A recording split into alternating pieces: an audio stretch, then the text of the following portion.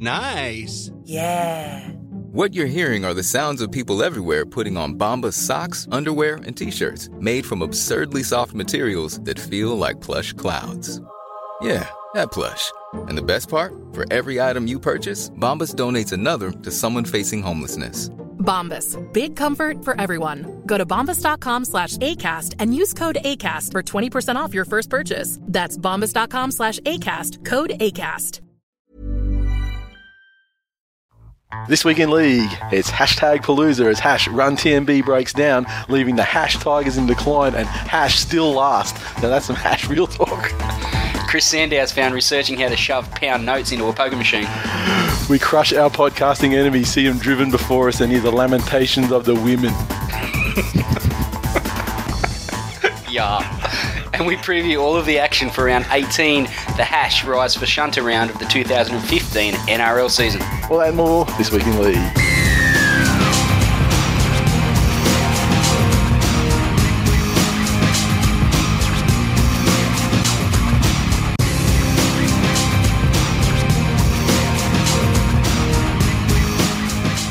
Welcome to episode 196 of This Week in League. I'm Nate. And I'm Glenn. Firstly, special welcome to all our new listeners. And so if this is your first time, it gets easier. How you going? Just about done with rugby league, I've got to tell you. Yeah. Yep. I mean, let's be perfectly honest. My rugby league fandom right now looks like Hope Solo's vagina. You came in. Wow, straight to it. All right. You pretty much said, look, if you go hard on me tonight, I'm not coming back.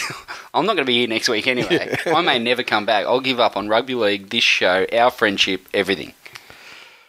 Watching movies You've in a reasonable time frame. And I know that is like a red flag at a bull, so, you know, yeah. I expect this to be my last show. For people, also a bit of context. He said that right before we went to do the intro, which is why those hashtags, they might sound weird or loud. It's because I was like... right next to his face, practically spitting him at him. But, I'm crashing out tonight. Lucky it's a short episode.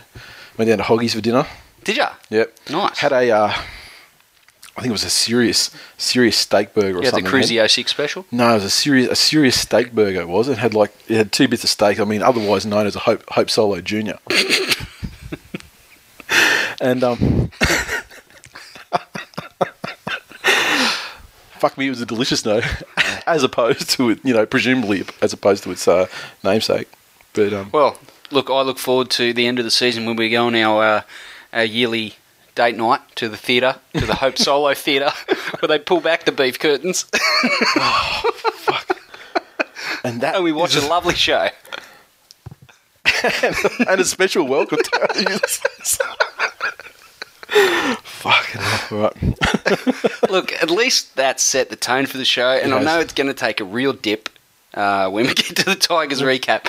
But look, let's try and prolong that. Look, the Tigers recap was it was Monday Night Football, so we can get through the vast majority of the round. My heart rate currently 69 beats a minute. Yeah, and we will revisit that when we get to the Tigers. You're going to fucking piss me off, and I'm going to fucking redline here in a minute. Hey, I'm not going to. I took it very easy on you last week. Week 4. Oh, it's hard to know which week you took it easy on me. Well, because you've lost about the last 10. So. Yeah. Okay, at Devonhead. What's this talking about rugby league shit in the first segment? Apologies, not going to happen tonight. Andy _ Sorry, Crosswiller. Andy _ Siegs. 7 minutes in, and the next Twilgenfeld pick is obvious. Naked Chapo tied to a tree with a dog collar while Glenn whips him.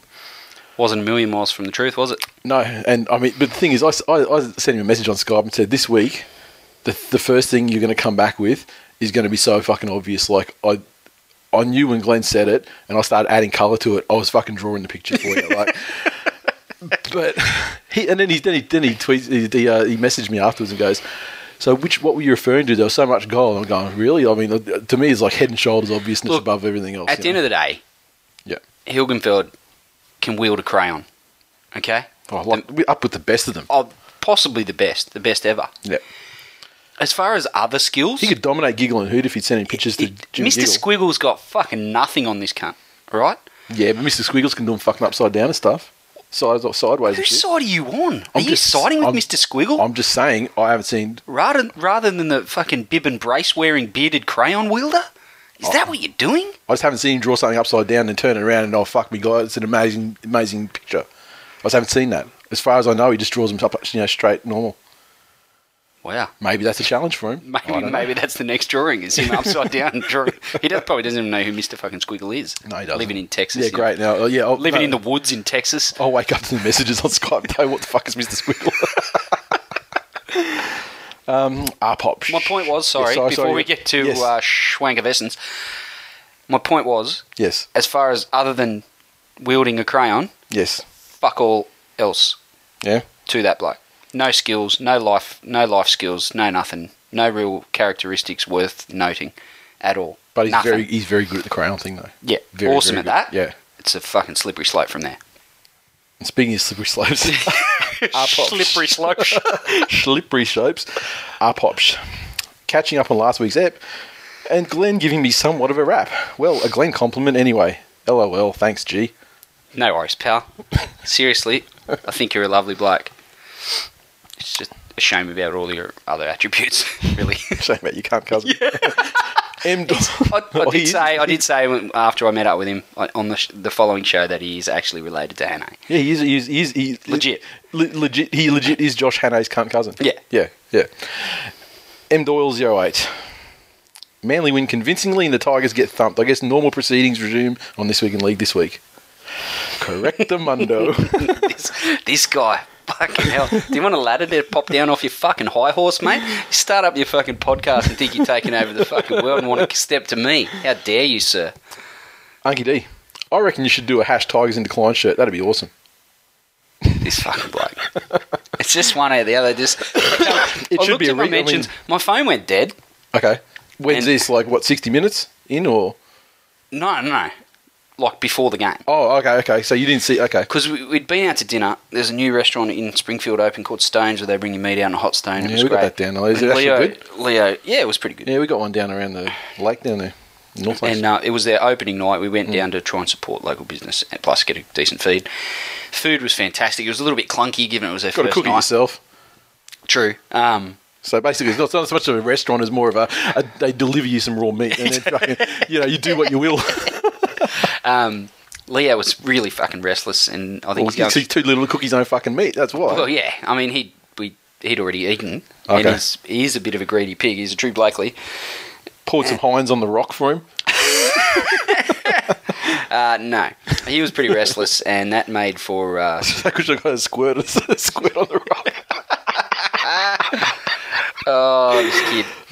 So, he was hoiking his toys off the fucking table onto the floor, and anyway. Yep. Needless to say, next time we go back, it'll be just be Nicola and I. Although Jackson was fine. He's just sitting there playing his. Do you think that given you've got the cooking on the rock, though, the ishiyaki, as they would say in Japan, where it no doubt is borrowed from, but I used to like the ishiyaki as well because we had marinated meats and stuff, and just had to lay them out on a plate, glad wrap in the fridge. People order ishiyaki, it's all prepared. Put the rock on the fucking burners, let it heat up for we had 4 rocks on the burners all night. They go fucking boom, tongs onto the tray, send it out. Sweet as. It's a 30-second prep. But you think with the hot rock like that, I mean, if kids stepped out of line, you just grab them by the wrist and just hold their hand just over it and just go, look. Over it? Yeah. Fuck next that. time. On it. Next time. See that steak? You go steak. Shh. Next time, your hand. Hey, Leo, you saw what happened to that girl in Game of Thrones? Yes. Shunter 86. And as we alluded to at the top of the show... Hush money pimp, y'all. Hush money pimp, y'all.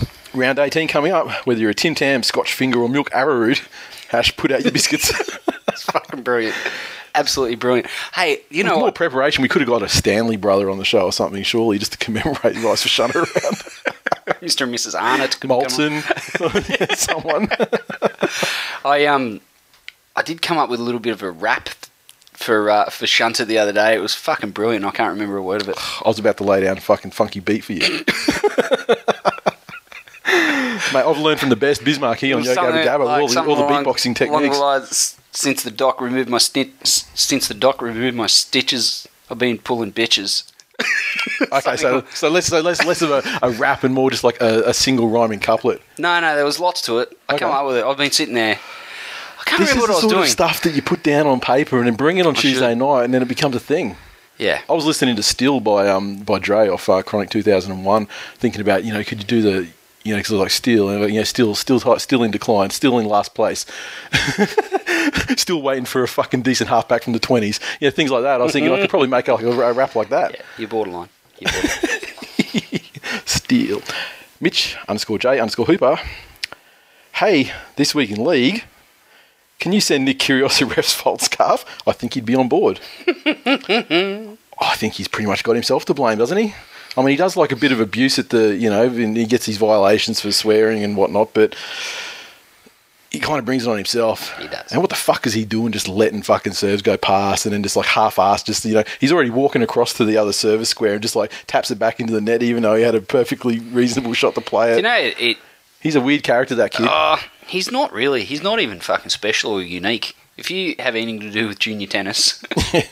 So he's saying he's Gen Y, because you would have seen back in the day junior tennis. Yeah. And that's when they would have been little cunts, but before they were Gen Y though. So then you got the Gen Y plus. Plus little cunt. Forced by parents and so on and all that sort of thing. The thing is, the child's behaviour is fucking appalling. And it all comes down to, I was saying to Andy Siegs today, Mickey, Andy Siegs was part of the conversation, of course, but I was saying to Perm, it all comes down, yet again, shitty fucking parenting.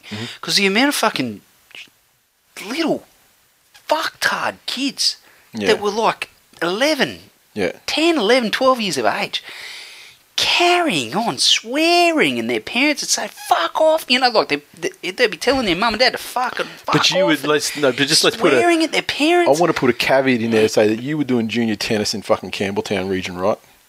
But the Campbelltown Tennis Club... That's got to add a layer of parental... To be fair, though, Campbelltown Tennis Club is quite a good tennis club, right? Yeah. Good courts, all the rest of it. So they do have tournaments there where people come from fucking miles around to play there, right? And I did travel around with my best mate because he was on the junior sort of circuit playing tournaments and all that. So, and given your age, that would have been one, Damir Dokic? I was saying today, I saw Damir Dokic drag Yelena to the car park at Campbelltown Tennis Club by the hair. Oh, so they're by the mole. He could have, by the hairs out of the mole. I also saw another kid who was like, as far as juniors go, was a very precocious, fucking brilliant talent at the age of fucking 12 or 13 or whatever. Yeah. Faded away to nothing by the time they were 16. Yeah. But I saw his dad fucking... Got UDLs in him. No, his dad punched him in the fucking face on the court because he was being a little... I mean, to be fair, the kid deserved the punch in the face or severe reprimand. He deserved discipline. Yeah. The level of discipline he got was probably excessive. Yeah. Well, even punching grown ass motherfuckers in the face is, you're going to DEFCON fucking 5 at that point anyway. So it's some appalling behaviour all around, but unfortunately, tennis, and I assume much like golf, those sort of sports where there is a fair bit of money involved and parents going to get that gravy train moving at an early age. It does lend itself to those sorts of personalities. And the kid's got the talent, and he can kind of, get away with more because, hey, he's a golden ticket. Exactly. Yeah. DMC Briz said, listening to Nate Lord at the Dogs' defence warms the heart. Welcome aboard the #Dogwag, see you at ANZ. How is it that, that's what he took out of that. The thing is, you sit with me for a few hours a week, yeah, and we talk intelligent discussion, we bounce shit off, there's a bit of banter and stuff like that. You sit with that guy for about the same amount of time where, how the fuck do you do it to yourself? No, that's not Dave. No, that's not wrong, Dave. Is it? It's another Dave Mack. Yeah. There's more than one Dave Mack. Yeah, it's not the Dave Mack. Not the Dave Mack. Well, my point still stands. How do you spend a couple of hours for future conversation? That Dave Mack came down squarely on the side of Cameron Smith, despite being New South Wales loving Melbourne Storm hater. All right. First one I met. He's look, I love the man, but how you spend a couple of fucking hours with him a week. It's a very frustrating individual as a Dogs fan. Yeah, well, yeah, it's because we don't talk rugby league, really. Unky, the difference between Jamie Lannister and Robbie Farah is Jamie was good before he lost a hand. #Snuffleupagus. Just piling in the little man. Yeah, I mean, you're getting to the point where Robbie becomes what Benji became, right? Where you're like, let's fucking I don't want to get into the match report, but you know, you saw Cherrington on Monday. I'm just saying, we all saw Cherrington on Monday night. Yeah. I wonder if you're getting to that point where there's a lot of money invested in Robbie Farah that could probably be shifted to, you know. You know, one thing you can't question about Robbie Farah is his effort. I really drew a fucking blank there. I was going to say tackling, but yeah, effort, yeah.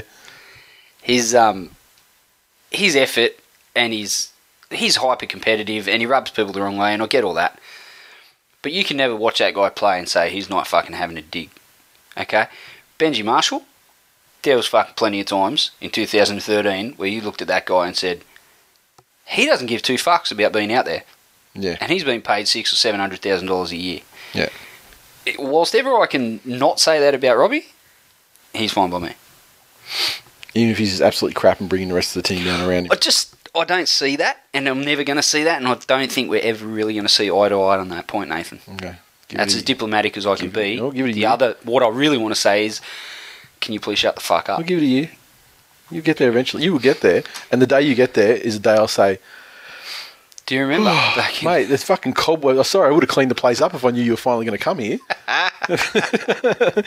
The only thing that will turn me right off Robbie is if he stalls Cherrington's development, or if Cherrington leaves the club because there's no pathway there for him. Through Robbie, yeah. Yep. That's unforgivable as far as I'm concerned. The base chapo. Please, just skip over anything this fuckhead says. I'm disappointed that there was no fight from Glenn when you reviewed the Tigers game. It's as if he knows they're spooners. I was surprised too, and I was surprised the previous week when there was no fight over the Manly Tigers game. But Chapo's one of those blokes that, like, he mouths off, and just like he's begging someone to plant one on his chin. He says purposely, like, there's no way in the world he can possibly believe the dumb shit that he puts out there. He puts out the opposite, basically. What's the minority viewpoint? I know he comes from Macquarie Fields. I know that. He's like, his brain, his process would be, what is the absolute most minority view on this topic of whatever's at the time that everyone's talking about. And that's what throw that out there. Yeah. The thing is, the thing that saves him, no one's been able to find his chin yet. And when they fucking do, it'll be 9 nights' time. You better fucking get... Delta's mum came close. Get in your phone, whack in Energex's number, because you're going to have a fucking serious power outage. And someone's going to have to come to your aid. Hammers, H4MMERZ. Another good app, lads. Glenn reminiscing about the Brisbane meetup last year. Good times. Let's do Super Saturday again. Yes. Hash, pew, pew, pew. At Ernie Oz. What about the chicken wings? I know Birdo Dashing Dan does love a chicken wing. I'd like to get Birdo's review of the chicken wings at Hotel LA. Because if it's one thing that motherfucker knows, it's how to play cricket badly and chicken wings. Well, why don't we go to Hotel LA on the 19th afternoon? Oh, because I'm pretty sure everyone's squared on Hog's Breath, aren't they? Yeah. Well, look, I'm going to put it out there now because we've got a couple. But how are we going to get Jackson into Hotel LA? I'm going to have to get Nicklin to bring him Can't you get like a kid in there if you I don't know. I don't take kids into bars. Like, I don't know. I grew up in a bar. I've never tried. I mean, can't kids go into an area with eating and stuff? Yeah, but not where we were. Yeah, in the like a bistro or. Yeah. Well, why don't we just do? I mean, we can get the same menu, surely. You get wings. Forget about it. Of course. I don't want to. Yeah. Look, what I'm trying to say is I'm trying to find a way of Jackson not coming along to the game. Yeah. Okay. Anything, well, you I don't want to listen to that fucking Gronk. Gronking off in the Broncos for 100 on him. On for the whole game. Fucking hell. Fuck, I made some good ass wings last night. Nice. First attempt at making them. This week in chicken wings. Oh, fucking sensational. I feel like a Melbourne Storm player. Had this like brown sugar and bourbon sort of fucking glaze on them. Like just like a barbecue sauce sort of thing. Oh, just sensational. I'm getting some Frank's extra hot buffalo wing sauce shipped in. Just fucking do that next. Do the traditional straight up buffalo wings, but yeah, worked out well. You've given me a boner that would plug the bottom left-hand corner of Hope Solo's vagina. And also be a nature-friendly replacement for those ottomans that people make out of elephant legs. I've knocked over the Punisher. Yeah, sorry. Don't get on the bad side of Frank Castle. Look, who? The Punisher. Just destroying the doll collection over here. Fucking chuck you and take care of you. One man doll at a time. Yes. Now, Ernie Oz, that I love the latest show. Thanks, boys. I do a 400k road trip every 6 days. Could not do it without all my leaked podcasts. Fucking 400 Ks every 6 days. What are you doing? Top bloke, Gab. Markadamia 68. Great to hear about your listeners increasing this year. Must be something to do with the Seagulls being shit. I love Fuck that off, sentiment. Wow. It's like you just morphed into me for a moment. I was actually it just reminded me of I can't remember if it was Kevin Bloody Wilson or Rodney Roode tape that we had when I was a kid. He's like, piss off, mate, just piss right off. That was how it started. Rodney Roode. You tell your mum to stop ringing me. She's becoming a fucking pest. The only thing that makes me think it wasn't like Rodney Roode is because I remember it was like kind of low pitched. It wasn't like fuck yeah. Matt Jim Frank B. Loved Glenn to captain from the bench. You need a loud voice and okay Salford.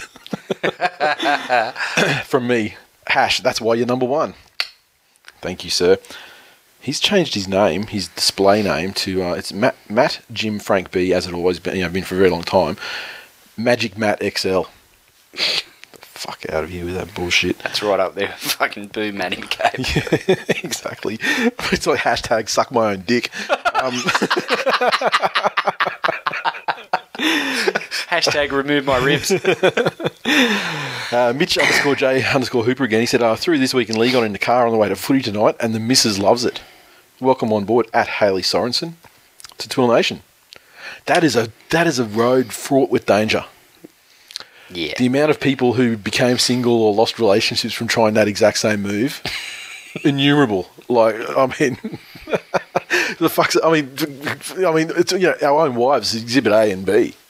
Like, it's just, they would never dream listen to. I think Nicolin's listened to the show a little bit, a couple of times. She hasn't. I don't think because she's messaged me like saying, "Oh, fuck, you swear a lot," and horrible language and all that sort of thing. Yeah. I know she listened to one almost most of the way through because it was in the season preview last year or something. Okay. And you were like, what's Team Gronk picked and stuff like that? Yeah. And she got all offended. But anyway. But they were. But absolutely just for the they record. were. I think they were actually finished on top of me, didn't they? Yeah. In the end. Maybe both of us, I'm sure. Rusty Bronco 87. Just listened to the latest episode of This Week in League and had my tweet read out. Going to have steamy dreams tonight. Oh, yeah. And then he attached that picture of Randy Marsh from South Park where the room's just fucking scattered with jizz. One of my favourite memes, just quietly. So many fucking uses for it. Although at the moment, my one that I like rocking out a lot lately is a Kevin Garnett Anything's Possible one. I've got pictures of Shunter in various happy faces. Yeah. You're rocking the Shunter ones like the Mitch Eyes throw out Dan Hunt ones. That's basically that's what you're using it for. I'll show you a way to. Michael Gregson. I'll show you a way to edit the Shunter ones to make it even funnier after the show. Remind me, and I'll show you. Okay. I just wanted to have a quick shout out. Make them next level. Just a quick shout out to Big Shunter and Mrs. Shunter. Mm-hmm. Not Shani Shunter. Yeah. Mum Shunter. For siring such an upstanding young citizen. Look, they can't get everything right. Yeah. They seem like brilliant people. Genetically, a little bit to be desired, especially in calcium deficiency, etc. But seem like lovely people. Yep. Big fans of mine for slamming Shunter. So I just want to say hello, you lovely people, and I think your son's a bit of a cockhead. I think he's a lovely guy, and I actually put the blame on Mr. and Mrs. Shunter, the senior Shunters of the family. I put the blame on you. I mean, would it have killed you to give the poor little guy a fucking glass of milk once in a while as a child? Really? Like, what else do kids drink when they're, like, really small? Fucking milk. What happened? What were your feet? Big Shunter's like, fuck that milk shit. Give him a beer. Like Mrs. Marsh with the fucking chalk in the liquor. I mean, like, my God. I got the chalk, Big Shunter, but it doesn't seem to be absorbing the wine. It's not the same as the ad. Frullins. As a West fan, absolutely agree with Glenn, in brackets, as I do every week. Thank you. First week I questioned JT's methods. # battery acid, # real talk.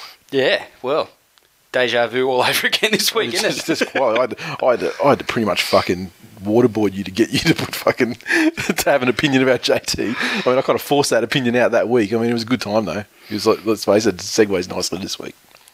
Dmatea, DMATAIA, listening since round 1, Reactivated my Twitter just to talk shit. Love This Week in League. Ride the SJ roller coaster.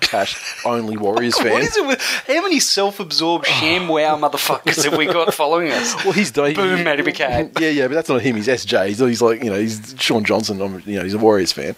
So, Oh, sorry, yeah. so okay. he's not I SJ. It wasn't actually Sean Johnson himself riding his own roller coaster. Yeah, well, no, look, I support that 100%. I am riding the SJ roller coaster Snap backwards over a roller coaster, fucking, gobbling his own knob. Now, Jeez. Mr. _Wars, last week I think we read a tweet where he's like, I'm in at my, I don't want to say but at his employer's headquarters in Germany, and You read it out last week. do we? Yeah, okay, so yeah, Adidas. And then this week he sent us a photo from Nuremberg with vandalising some local thing with a This Week in League sticker. Brilliant. So congratulations, sir. I should got a pile in front of me now. I might send you another 10. You can vandalise the world on our behalf. It's a bit sad how life works. Like a guy with no real tangible positive qualities to him. Can wear the fuck out of some aubergine pants. Did rock a man bun. He persevered with that top knot for way too fucking long. He almost invented the top knot, I'll go so far to say. Yeah. Does impersonate Skeletor well. Yeah, especially... Doesn't even need a fucking costume. He impersonated, Christian Bale in The Machinist. Think that. That's Mr. Wars. Yeah, that's it. And that's how he rocks around. He doesn't even have to work for that. That's like 5-6 months of the year. Yeah. That's like he doesn't have to cut to do that. What'd you have for breakfast today, Sam? Carrot and tin of tuna. Yeah. Sweet as. Breast smells like fucking Garfield. Anyway, how does he get to go to Germany and Singapore and all these fucking exotic locations and wake up next to a very, very attractive young lady when he looks like that? And he's not a nice bloke. He talks shit about everything. I think his friends are fucking dicks. You'll find out next week. Yeah, we will. We will find out how awesome his mates are. These people shit me. I need to see Jared up to, but he has expressed his interest and desire to step into the to fill my arse groove, if you will. Yep. And speaking of the devil, when we had the talk last week about the members list, how's that going to get updated? Well, I mean, obviously it's going to fucking come down to us doing it. But he said, how about a sanctioned hashtag people can search to find Twill peeps? Example, #Twill Census July 15. Easier than a spreadsheet. If people just use the Twill Nation one, I mean, that's a very fucking good starting point, right? Yeah. Look at people who add us. Like, don't look at people who follow us because, you get your bots and just your general people who don't actually follow but don't interact. But look at our mentions though, and our favourites, and you're going to find a lot of people in there, and hopefully ones that you haven't seen before. Because I try and bring out new names when it comes to people tweeting us through the week and stuff. I try and, if I see one I haven't seen before or I haven't seen a lot of, I'll make sure I try and put that one out there so that people can get on board. But that's probably an easy way. Now I had a lovely series of message from a guy named Joel, _pwned. Now if you're not a nerd and don't know how to spell that, it's PWNED. He said, is there any way to give you blokes a rating for Android listeners? And I was just like, well, I don't think so, but I'll check into it for you. But I said, look, there's no way. So he said, look, I'll stick to sharing on Facebook when the pod comes out each week. I'd retweet it too, but I have fuck all followers. Those I don't understand the term rugby league. And I said, thanks for support. He said, got to give the people what they want, even if they don't know they want it. Like, what a fucking refreshing attitude and tremendous. Brilliant. So get around _pwned, everybody, and give him some followers that do understand what the fuck rugby league is. Alan Paul Walker, our de facto Luke Dawn correspondent, he said, Dawn versus Carney, Denny Solomona wins. Cannot believe a team with Dawn is higher than Catalans. And he's a Catalan fan. And I said that's because Luke Dawn is a fucking Super League immortal, motherfucker. Start getting on board. I can see it from all the way over here. I see him standing there like the fucking Titan of Bravos, just fucking towering over the UK. Now, where are they now? If you're following our Twitter on Tuesday night as we record the show, you'll see that a video went out of the old nemesis Sharkman05.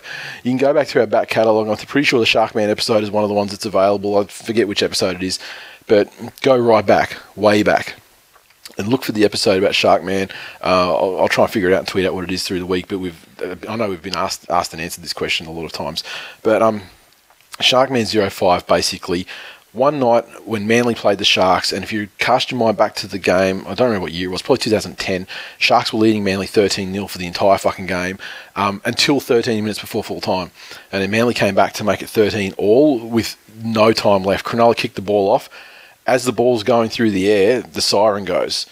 Manly, I think Jamie Lyon caught it, went for a bit of a run, booted it downfield. Michael Oldfield on the right, it bounced straight to him and he scored under the sticks, and Manly ended up winning 19-13 after being down 13-0 for 67 minutes. Sharkman 05 was on the Bourbons that night, and and I basically trolled him so badly that he rage quit Twitter for a time. He certainly burned that account to the ground. Anyway, we had the Where Are We Now thing. Someone asked where Sharkman 05 is. Well, as we know from the video that you'll see on our timeline, he's in Gundawindi. But also, our mate Rizby, Riz666 on Twitter, get around him. He's a very long-term listener to the show, legend. He very, very short man. Very short man. I mean, he makes fucking Unky D look like fucking Hightower from Police Academy films. But if Unky D and Rizby had sex and made a baby, it'd be Ant-Man. You couldn't send Rizby to Mordor with the ring because he could fucking use it as a hula hoop. Like, now. But, whereas Unky D could just wear it as a crown. Yeah. He's champion guy though. And anyway, there's been a bit of a back and forth. He sent me a screenshot from Facebook, and a bit of back and forth between him and Sharkman 05. And what it comes out, Dave said, at least I support a rugby league team and didn't drop my team in their hour of need, implying that Sharkman has actually dropped the Sharks. Sharkman's reply: no offence, mate, you can get fucked over that last comment. You have no idea what I've gone through over the Sharks, mate. It felt like I've been cheated on my entire life. It was like walking on your wife for 50 years sucking another man's cock. I've never said I don't support the players. I blame the clubs. I believe they knew what they were doing, and the day they made those players plead guilty broke my heart. I've never forgiven the Storm for salary cheating, so how could I forgive Cronulla for doing worse? Then it turns out Parramatta does the same thing as the Storm. Maybe I have more self-respect for myself than other fans, but I never dropped Cronulla. They dropped me. So he's dropped him after the Asada thing. So he's not Sharkman 05. He's fucking like Nowhere Man 05 now. Although there's Moral talk of the compass man. Yeah. And of course, yeah, he had that interview with 9 News about being a New South Wales fan living in Queensland. I tweeted it out 8 o'clock Tuesday night, 9 o'clock Tuesday night. So get around that too. Funny shit. Facebook this week. Justin Foley. How can you have a go at International Roast? I'll have you know they have the cleanest floor of any coffee house in the world. The reason is they seep up all the dust off the floor and put it in their tins and sachets. And Anthony Papalo. Now I look forward to Thursday instead of a Wednesday. Wife thinks I'm a sad git. I'm the face of disappointment on Wednesday with no new episode. Have to have 2 cups of real coffee, Glenn, to get going. Highlight of the week. Thanks, guys, and congrats on smashing the other podcasts in the survey. Thank you, sir. Thank you, sir. He's a legend. He's an MVP member, buys merch and everything. He's a tremendous dude. Oh, I think he's on Twitter, but very, very, very, very rarely. Thank God, that's the last fucking thing we need is another Gronk Manly fan hammering me for everything. Okay, so let me think. I've covered everything off. Run TMB shirts in short supply. Get on them now. Run DCE shirts in short supply as well. If anyone wants me to bring one down to Seabus for Monday Night Football next week, Manly versus Titans, let me know. It can be arranged. I'm taking like half a dozen or so with me as it is for already filled orders. So, yeah, you can do that. By popular demand, jerseys, they're going to be back. So we've got 7 or 8 orders already, haven't we?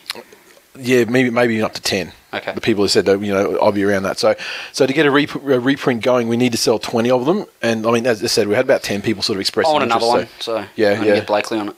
Yep. What's on your other one? Sports Fan Life. Sports Fan Life.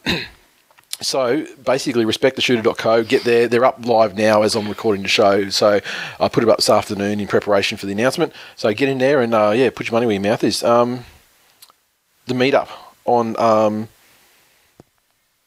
That's I got that at the end. Yep. Meet up Sunday, 19th of July. That's our Tigers versus the Broncos. I think they're the Channel 9 game at 4 p.m.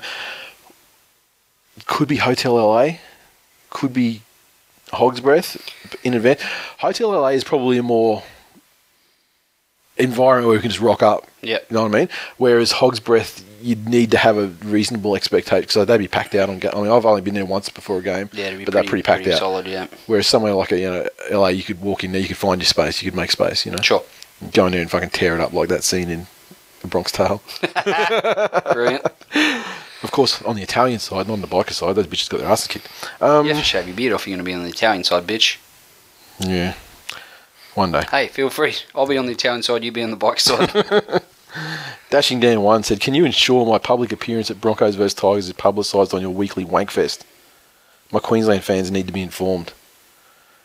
Consider yourselves informed. Queensland fans, as in people that moved to Queensland that used to play against Auburn in the district cricket competition down there, and fucking were the beneficiaries of the extras that used to get thrown their way. That's special fucking deal. And the fucking pies that they used to belt for six. You know, they had fucking, you know, guys that hadn't scored a run in 6 months' time bashing out like triple centuries because Burton was the people would be throwing his pies down. The people would be like, I would have got a fucking triple century except for the fact that everything went down as buys and wides. The only man to score a triple century whilst bowling. Yeah. I believe his name was Mr. Sundries. Jar TV.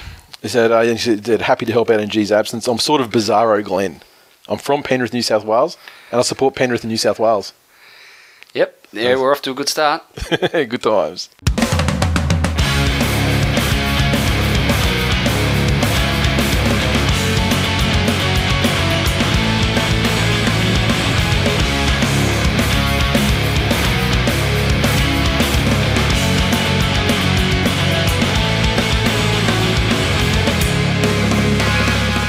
News. Now, as we ease into the final Origin week, there's been a lot of just human interest and fucking, you know. And so I just got a number of discussion points to discuss rather than, you know, massive articles. First thing, Alex McKinnon discussion has flared up again over the last week due to, he's releasing a book, you know, pretty early in an autobiography sort of thing, but I mean, obviously, it's a good way to raise some cash, and there's a lot of story to tell at this stage, and you know, who knows if the fucking, you know, happy conclusion's ever going to happen. Then we had the 60 Minutes thing, and the 60 Minutes they went with a certain, you know, an angle of, you know, trying to shock him into, you know, slamming Cameron Smith, and then there was a lot of, you know, Cameron Smith, you know, it's Cameron Smith versus Alex McKinnon, you know, people taking their sides on social media and so forth. Kerem Karan tweeted us and said, after watching the piece on 60 Minutes tonight, I wonder if you guys have a different take on the prospect of legal action. So me personally, I didn't even watch it. No fucking interest whatsoever in seeing that 60 Minutes thing. Given the way that they promoted it, I knew it was going to be fucking ridiculous. And I've got enough fucking shit. I couldn't watch all the way through. I've got enough shit in my life. I don't need to see a story that I fucking saw happen live that fucking night. And yeah, I couldn't watch it all the way through. The biggest thing that hit me, and I guess we'll get to the Cameron Smith stuff, but the constant showing of the fucking tackle and the footage of him on the ground. That footage of him on the ground, where he's lifting his head up and he can't move. Yeah, and he's sort of saying, I can't breathe. Or whatever. That fucking gets me every time. I fucking go to water every time. Yeah. I could watch that 100 times and I would bat 1,000. Like, no doubt. Jackson come in, it's a footy-related thing. He's like, sits down, wants to watch. I'm like, mate, this isn't something you really need to be watching, pal. So I had to turn it off, put him to bed, turned it back on, and I couldn't get through it. It just fucking disturbs me. So it's such a fucking tragic story, and he seems like such a great bloke, and his family. And look, at the end of the day, stuff happens in the heat of the moment. There's stuff, you know, videos that have come out of Alex McKinnon and Joey Leilua, BJ Leilua celebrating when the head clash with, you know, Jordan McLean broke his jaw. You know, stuff happens in the heat of the moment. He seems like a fantastic bloke. His family seem fucking amazing. His missus seems like possibly top 5 most amazing humans on earth. Yeah. And it's just so tragic that something so fucking terrible has happened to a family such as that, when there's so many fucking scumbags on this earth that deserve, you know, the very, very worst that life could possibly offer them, and they constantly fall on their feet and fly by the seat of their fucking pants and get legs up and hands outs everywhere. And this guy was, you know, a supreme athlete trying to fucking, you know, ply his trade in the toughest collision sport in the world. And, you know, something as tragic as this happened. How it come about, you can argue till the cows come home. Yeah. You know, I absolutely agree that teams go out there to get a competitive advantage, and they'll do it by any means possible, and that is every team in the competition. Teams have their different ways about it. Do I think that there's any player out there that would willingly go out there to physically harm someone to a serious extent? Yeah, how serious are we talking about? Because there's an absolute fact that teams and players have gone out to do that. I don't think anyone's going out there to break limbs or break necks or. Well, I don't think you so. know, I mean, chicken wing is basically a jiu-jitsu kimura, and you know, it's designed as a shoulder lock to fuck the shoulder, and like George Burgess administered it onto Matai, Cameron Smith countless fucking times, and his teammates coached to do it. Yeah, look, I take your point. Or maybe that Just depends how serious you get to that. the severity, but yeah, if that counts as a severe injury or not, but you know. yeah, it's I mean, no one's trying to break someone's fucking neck.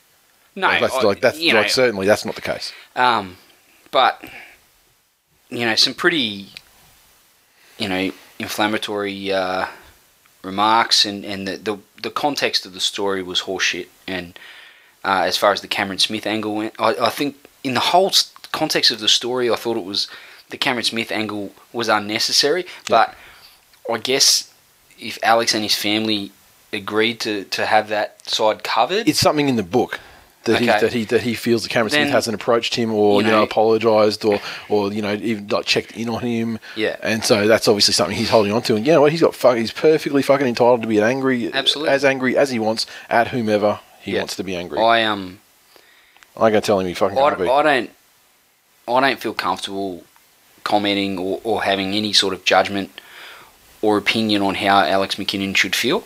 Yeah.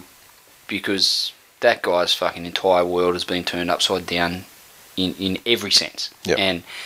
And, you see someone like Kurt Fernley, he's very, very vocal in his own way about, how Alex McKinnon, and what he should be entitled to, and how, that's a guy that fucking understands. Yeah.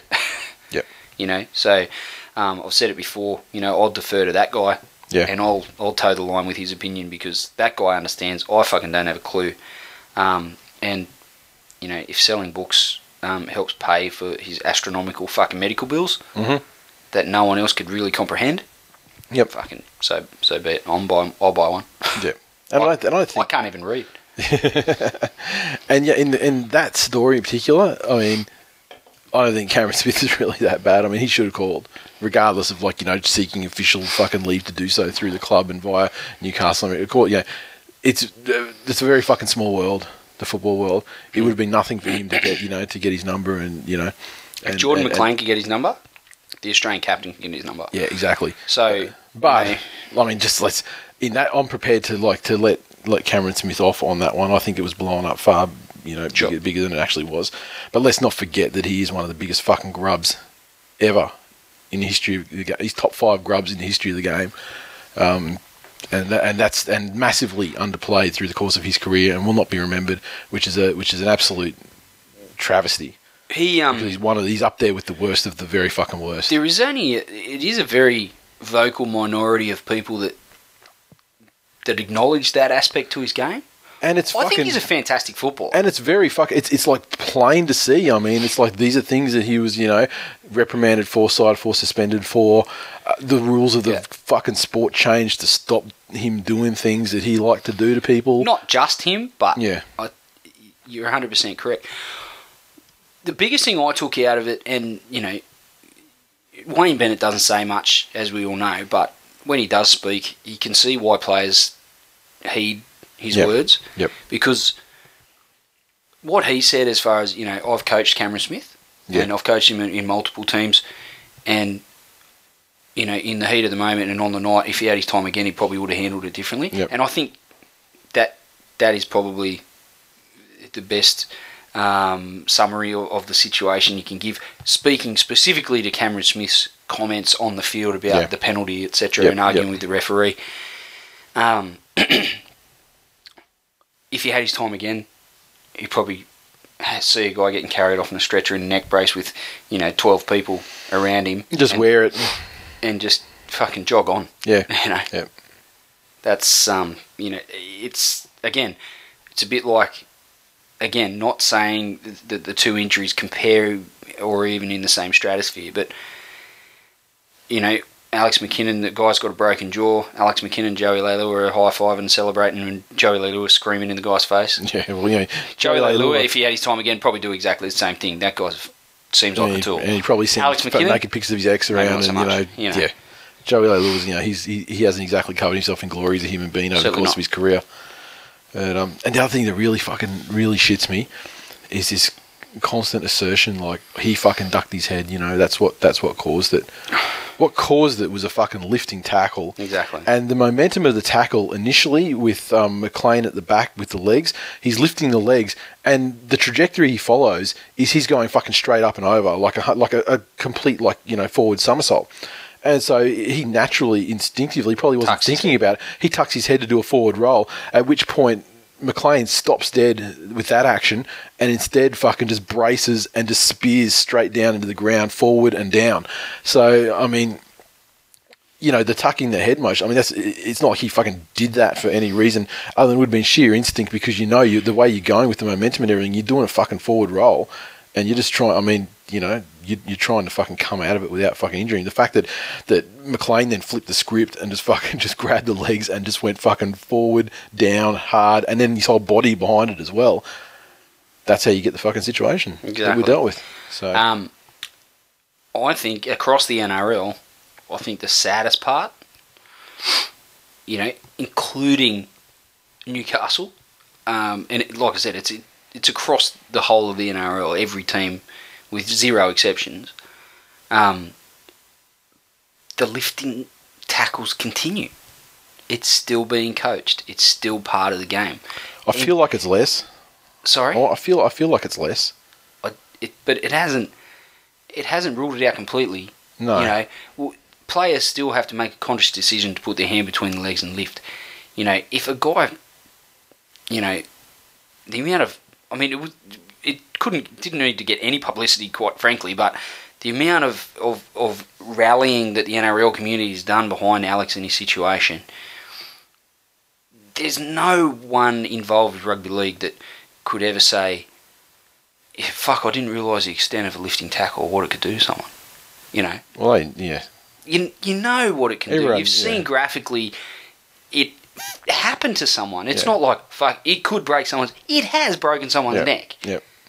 It's one thing for it to be a deterrent, but, for people to say, well, this could happen. It fucking happened. Yeah.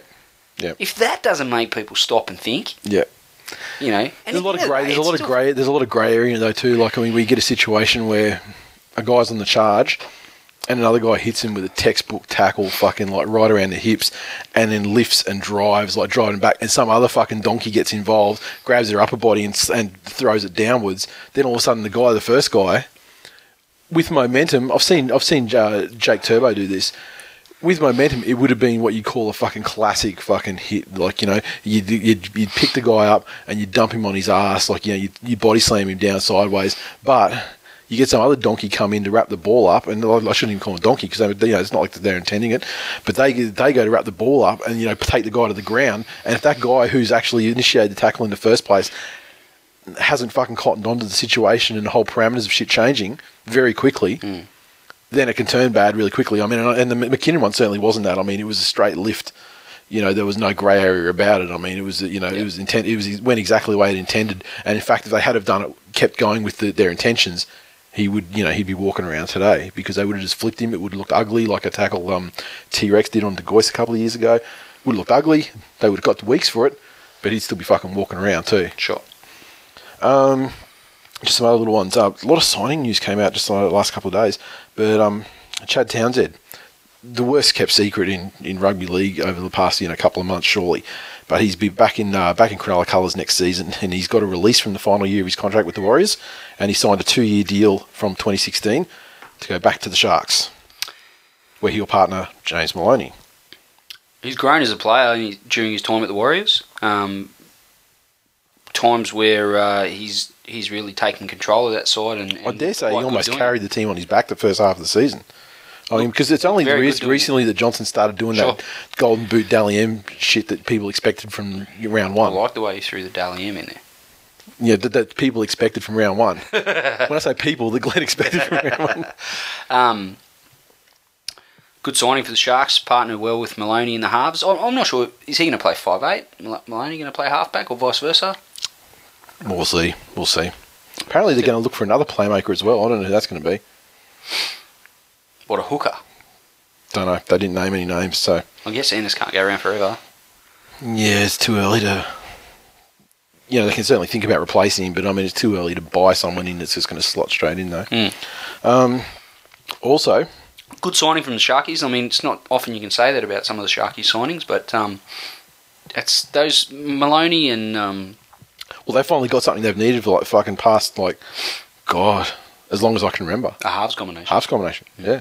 I mean, we'll see how good Townsend goes, when he doesn't have Sean Johnson scaring everyone half to death, but, holding off him. But, yeah, I mean, he's definitely become a better player, and it's good to see Sharks get one back, too. Yeah. Look, they have bred some reasonable youngsters over time that have been snatched up by other clubs, too, so... I fucking struggle to think who they are, though. Look, I'm not going to rattle off 1,000 names. It's because you couldn't. Look, Leisha, there's one. There's the most recent one. Yeah, he's all right.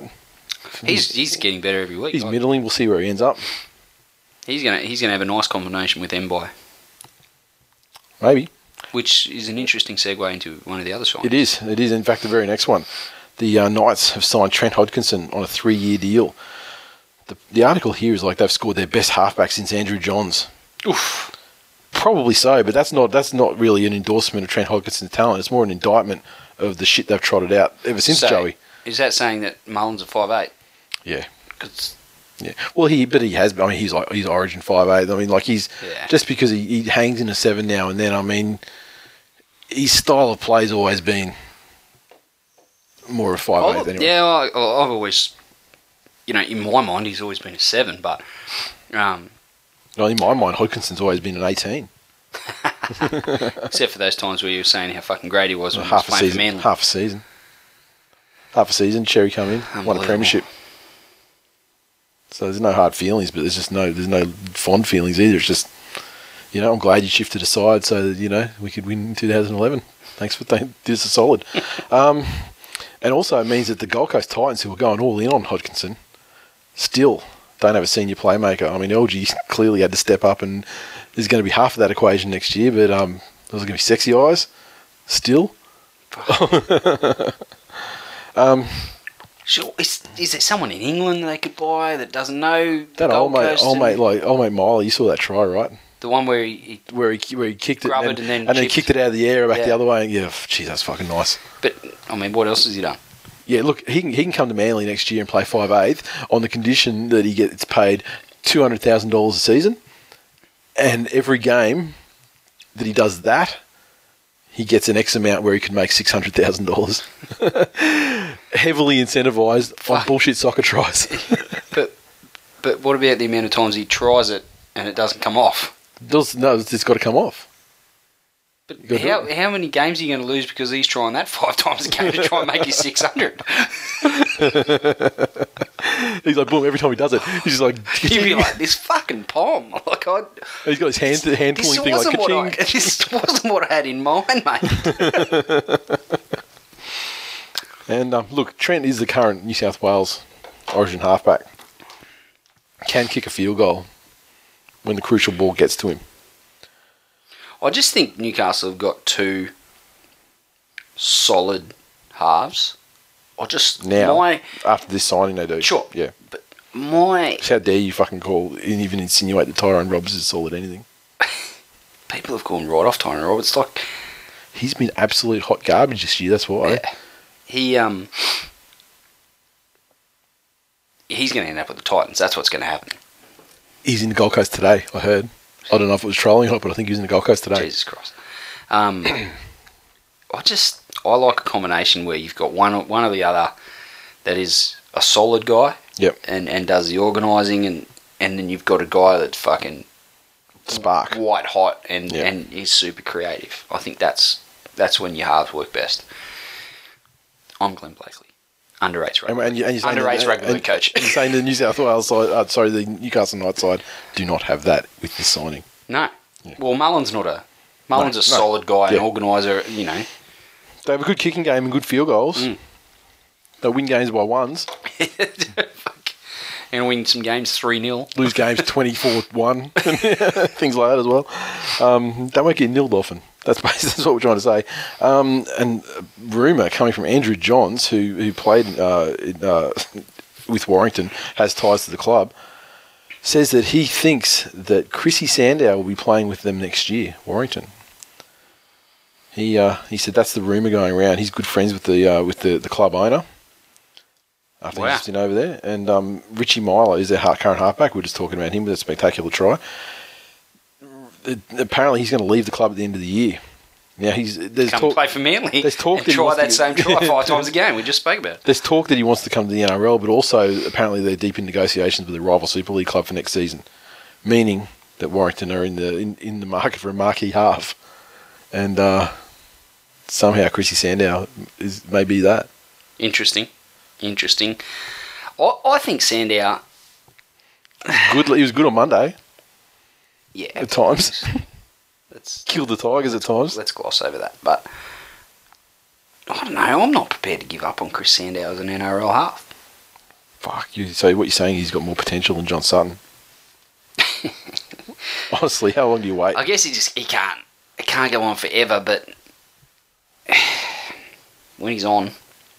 And that's, I sound like every CEO. When he's on, I sound like every CEO in the NRL. Is it a coaching thing? Has he played for a really fucking great coach? The key, I think, to success... Chris Sandow under Wayne Bennett, what do you think? I'm not saying he's going to the Broncos. I'm saying if he played for a coach like that... He'd be fucking in reserve grade. And he'd be cunt punted halfway through the season before June 30. You just reckon there's nothing in him that would go, you know what, I'm fucking hooking in, I'm going to train. No, too many pokies at Red Hill. Now, the thing is with Chrissy Sandow, there is a key though. I think there's a key to unlocking the fucking talent inside Chris Sandow. Free spins. No, 1 year contracts. Every year, 1 year contract. In the club's favour, everything's in the club's favour. Because in a contract year, he puts together some fucking performances. Like, sensational. I dare say he may have dominated. So he's just going to Quade Cooper it. So basically... That's not a bad idea. You keep him in this perpetual state of playing for a contract, and I think that, you might get more consistent performances out of him. And even if it is really, rocks and diamonds, you get more diamonds than you would if you signed him to 3 years. You probably get the same amount of diamonds. How many clubs need a halfback at the moment? If you say the Tigers, I'll fucking cut you.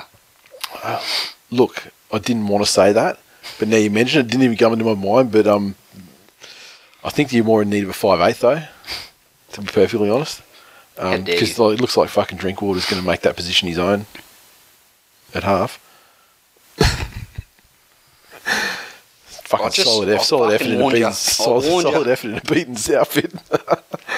Must have been that fucking... Oh, fuck me, dude. Must have been that Manly reserve grade fucking training. Fun guys, but... No, but the Titans don't need a halfback. But I mean, would they just play 2 guys opposite side of the rucks? They could. You think they could find a home for him? LG's so young in his shit that they look, you're the kid. You fucking play the one Chrissy doesn't like. There seems to be a pretty solid crop of halfbacks. You imagine but before Manly fucking reneged the DCE, it was like fucking, oh my fucking god, there's no halves on the market. What are they going to do? But there's only certain clubs that I don't know. I think that's a fucking fantastic idea. 1 year contract. Quade Cooper it. Yep. Not that it really works for Quade Cooper. Just keep me in a perpetual sort of hunger mindset where like I'm playing for my next contract. Shit, even build in set increment like upgrades in money too. If it's going to be 1 year contract and we give you the next year, you get the next year's contract here, we'll throw you another 50 Gs, 100 Gs on the next one. Keep doing that. I guarantee you'll get consistency out of him. Or he'll be fucking in reserve grade eating pies and pokies. Fuck, he's an enigma. Now, finally, this zero tackle thing sort of launched about the time we were recording last week. So we had a little bit of a talk about it. And let's be real, it was over when we recorded last week. It had been up for about 3 hours by the time we started recording. But it's still open. as far as voting is concerned. I had a look this afternoon. So I'm not sure if they're going to close it off or what they're going to do. But at the moment, we're leading. We've got 37% even. A podcast no one's ever heard of has 16.19%. And they were a very interesting case because I wasn't really keen. Like, a lot of people DM me and stuff saying, like, we can fucking, like, I work in IT, we can fuck this thing, wide open and just smash all the votes to you and all that sort of thing. And like I do too. And, and the thought crossed my mind, but we were winning by so much so quickly, it was obvious that it wasn't actually a competition. So it's not necessary. Let's everyone just fucking chill, let it pan out the way it's going to pan out, and hopefully everyone's in the in the spirit. But then this unknown podcast, literally from the time you left last week, I fucking had a look to see where the standings were at. This podcast was on 0.0% of the vote. By the time I finished editing the show and updating it and uploading it, they were on 16% of the vote. So they had just this unknown podcast were just fucking spamming fucking spoofed votes non-stop for about 3 hours over the late Wednesday night last week into early hours of Thursday morning. It didn't change much in when I got up in the morning, so I think that they must have went to bed at some stage as well and stopped doing it. But as far as I'm concerned, fuck them. You can still vote, guys, so get on there, fake votes, do whatever you want, push us over 50%, fuck them. But yeah, crushing victory, over 20% more than our nearest competitor, and we got a full third of the vote. Fucking just the appreciation that I have for the mighty Twill Nation again is just fucking ridiculous. Any comments? It's good to be the Kings.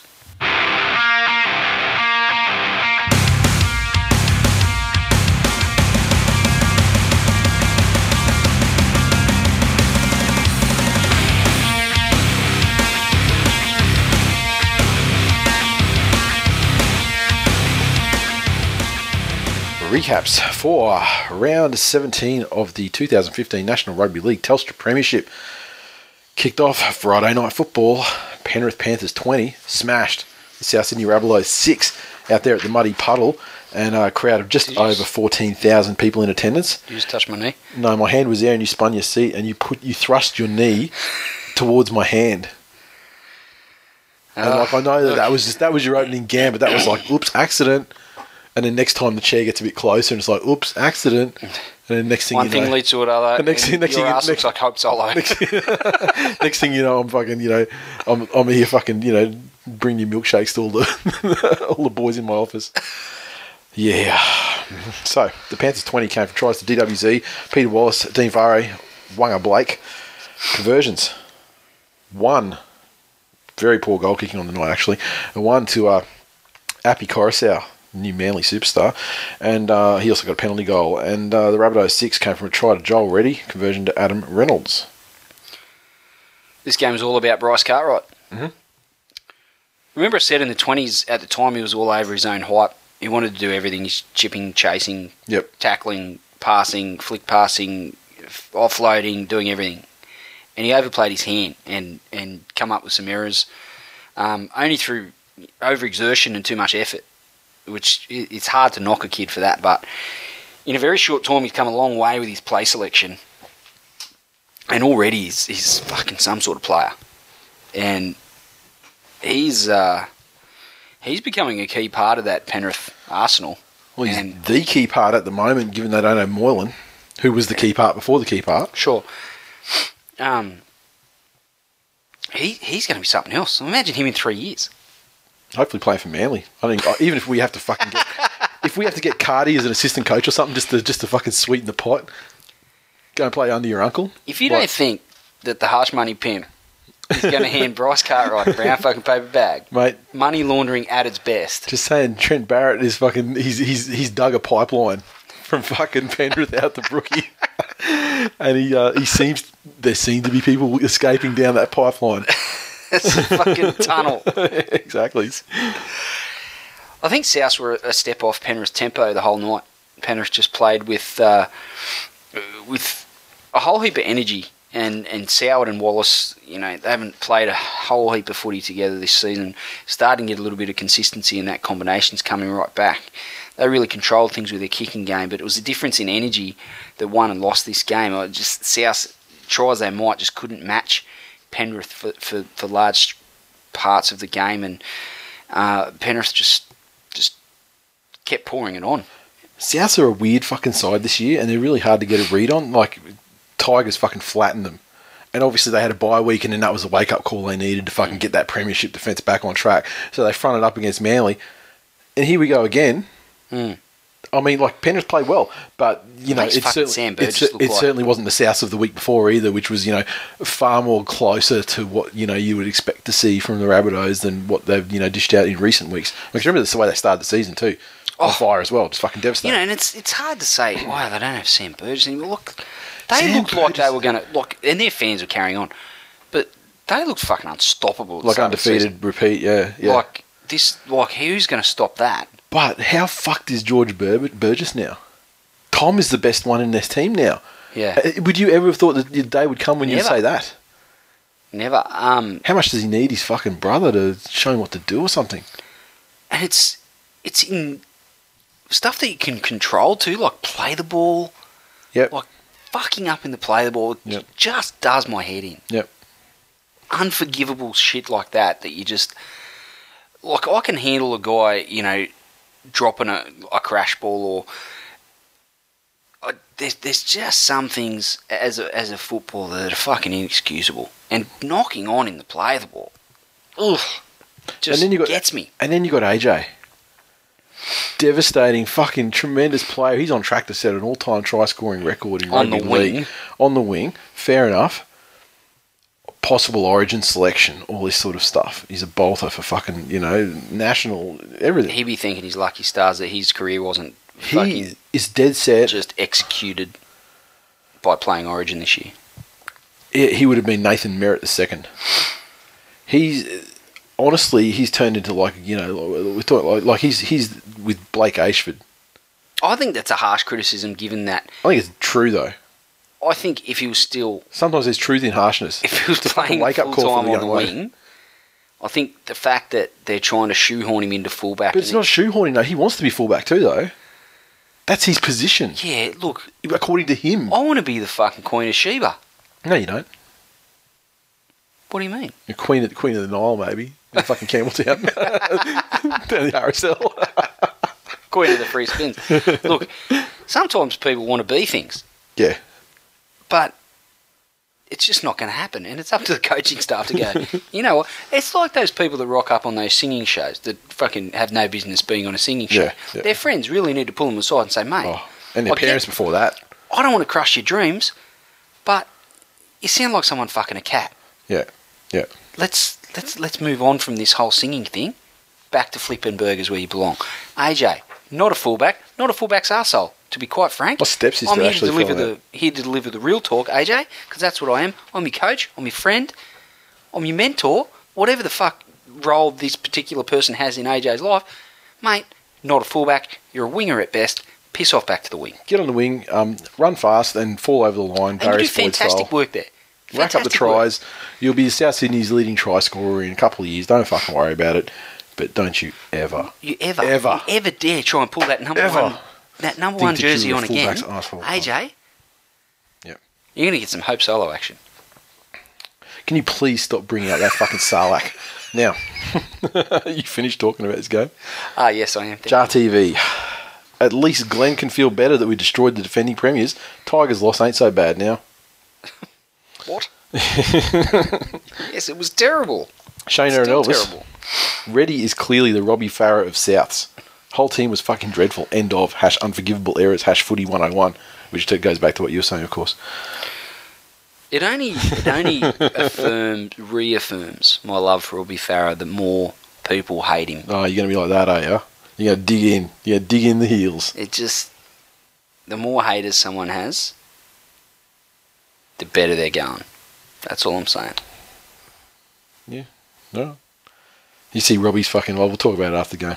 Here we go. Paul Mac _78. I think South fans better go and do something else for another 42 and a half years. Word. The Ibis. That is EYEBIS. It's very disappointing to see my boys play so shit. But credit to Penrith. Defence is very tight tonight. #keep Mitch nerds happy. Just want to pick you up on there, Ibis. Penrith the Penrith nerds and the Mitch nerds are separate, and I don't think there are any Mitches to go for Penrith. No. The Mitches are scattered amongst clubs, but I don't believe that there's any Penrith Mitch news. If there were a bunch of Mitches that supported Penrith, it would really fit in well with my Shunt Panther rap. Doctors removing snitches and pulling bitches. Your rapping career is going to be spectacular. I can just tell. I wish you had have brought it. I would have fucking pulled out a beat and I would let you fucking cut loose. I would have put it on iTunes for $1.99, and it would have sold. You would have been on the charts. You would have been higher up the charts and probably Delta. Could have been on The Voice. Yes. Now, move along to Saturday. The North Queensland Cowboys 18 defeated the St George Illawarra Dragons 12. Down at Wynn, there was just under 12,000 people in attendance. The Cowboys 18 came from a double to Kane Linnett. Jake Granville with a try as well. Ethan Lowe, 2 of 3 conversions and a penalty. The Dragons 12 came from tries to Ewan Aiken and Mark Ioane. And Gareth Widdop, 2 from 2 conversions. Back on track for the Cowboys after their loss previous week. Their away record is the best it's ever been. It's the best in the competition at the moment. I believe they're the only team that hasn't lost in New South Wales. That was a big knock on them for years and years and years that they can't win away. They can't win in Sydney. Even as recently as last year. Yep. That says one thing and one thing only to me. They'd better have climbed through that fucking window this year. I still maintain this year's the window year. The planets are aligning. This is the year. It's almost like South last year. The planets are aligning. It's all coming together. Burgess is moving on. It has to sort of happen. Yep. And JT's not getting any younger. Yep. They've finally got it together on the road. Are they going to be able to do that next year? Mm-hmm. Granville's there. It's fucking now or never for the Cowboys, and I just wonder if their fans feel that way too, or whether they're still, Their fans have just got their fucking little conspiracy flags ready to wave. They don't believe. They don't believe. The Cowboys fans don't believe, and with good reason. They shouldn't believe. They're a choking ass team of conspiracy theorists. True, and I could just imagine the open letter to anyone with any sort of vested interest in the NRL that would be written, or ham hocks being pounded against a fucking keypad. Yeah. At the conclusion of the premature conclusion of the Cowboys season, probably at the hands of the West Tigers in the final series, as has happened before. People want to talk about mathematics with me earlier. Let me just remind you that we're one of the Tigers. Man, I went to Campbelltown High. I can make any sort of shit happen with mathematics. Don't you worry about that. It makes no sense. It's not even remotely right. But the numbers add up for me. Classic Benji overplaying things in this game. I think that went some of the way towards the Dragons not being able to crack it for a win. But credit to them for competing, given the youth and injuries in the side. Is it Justin Hunt, the fullback? Mm-hmm. Fuck, he had a cracker of a game. Playing behind Josh Dugan is, for a guy like that, he was in everything. His positional play was fantastic.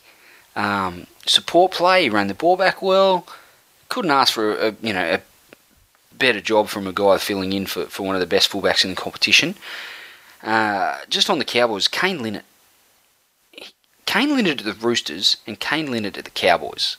Mm-hmm. His Roosters days compared to his Cowboys days, they look like two fucking different players compared to, rather than the same bloke. He's had some Roosters days though up there.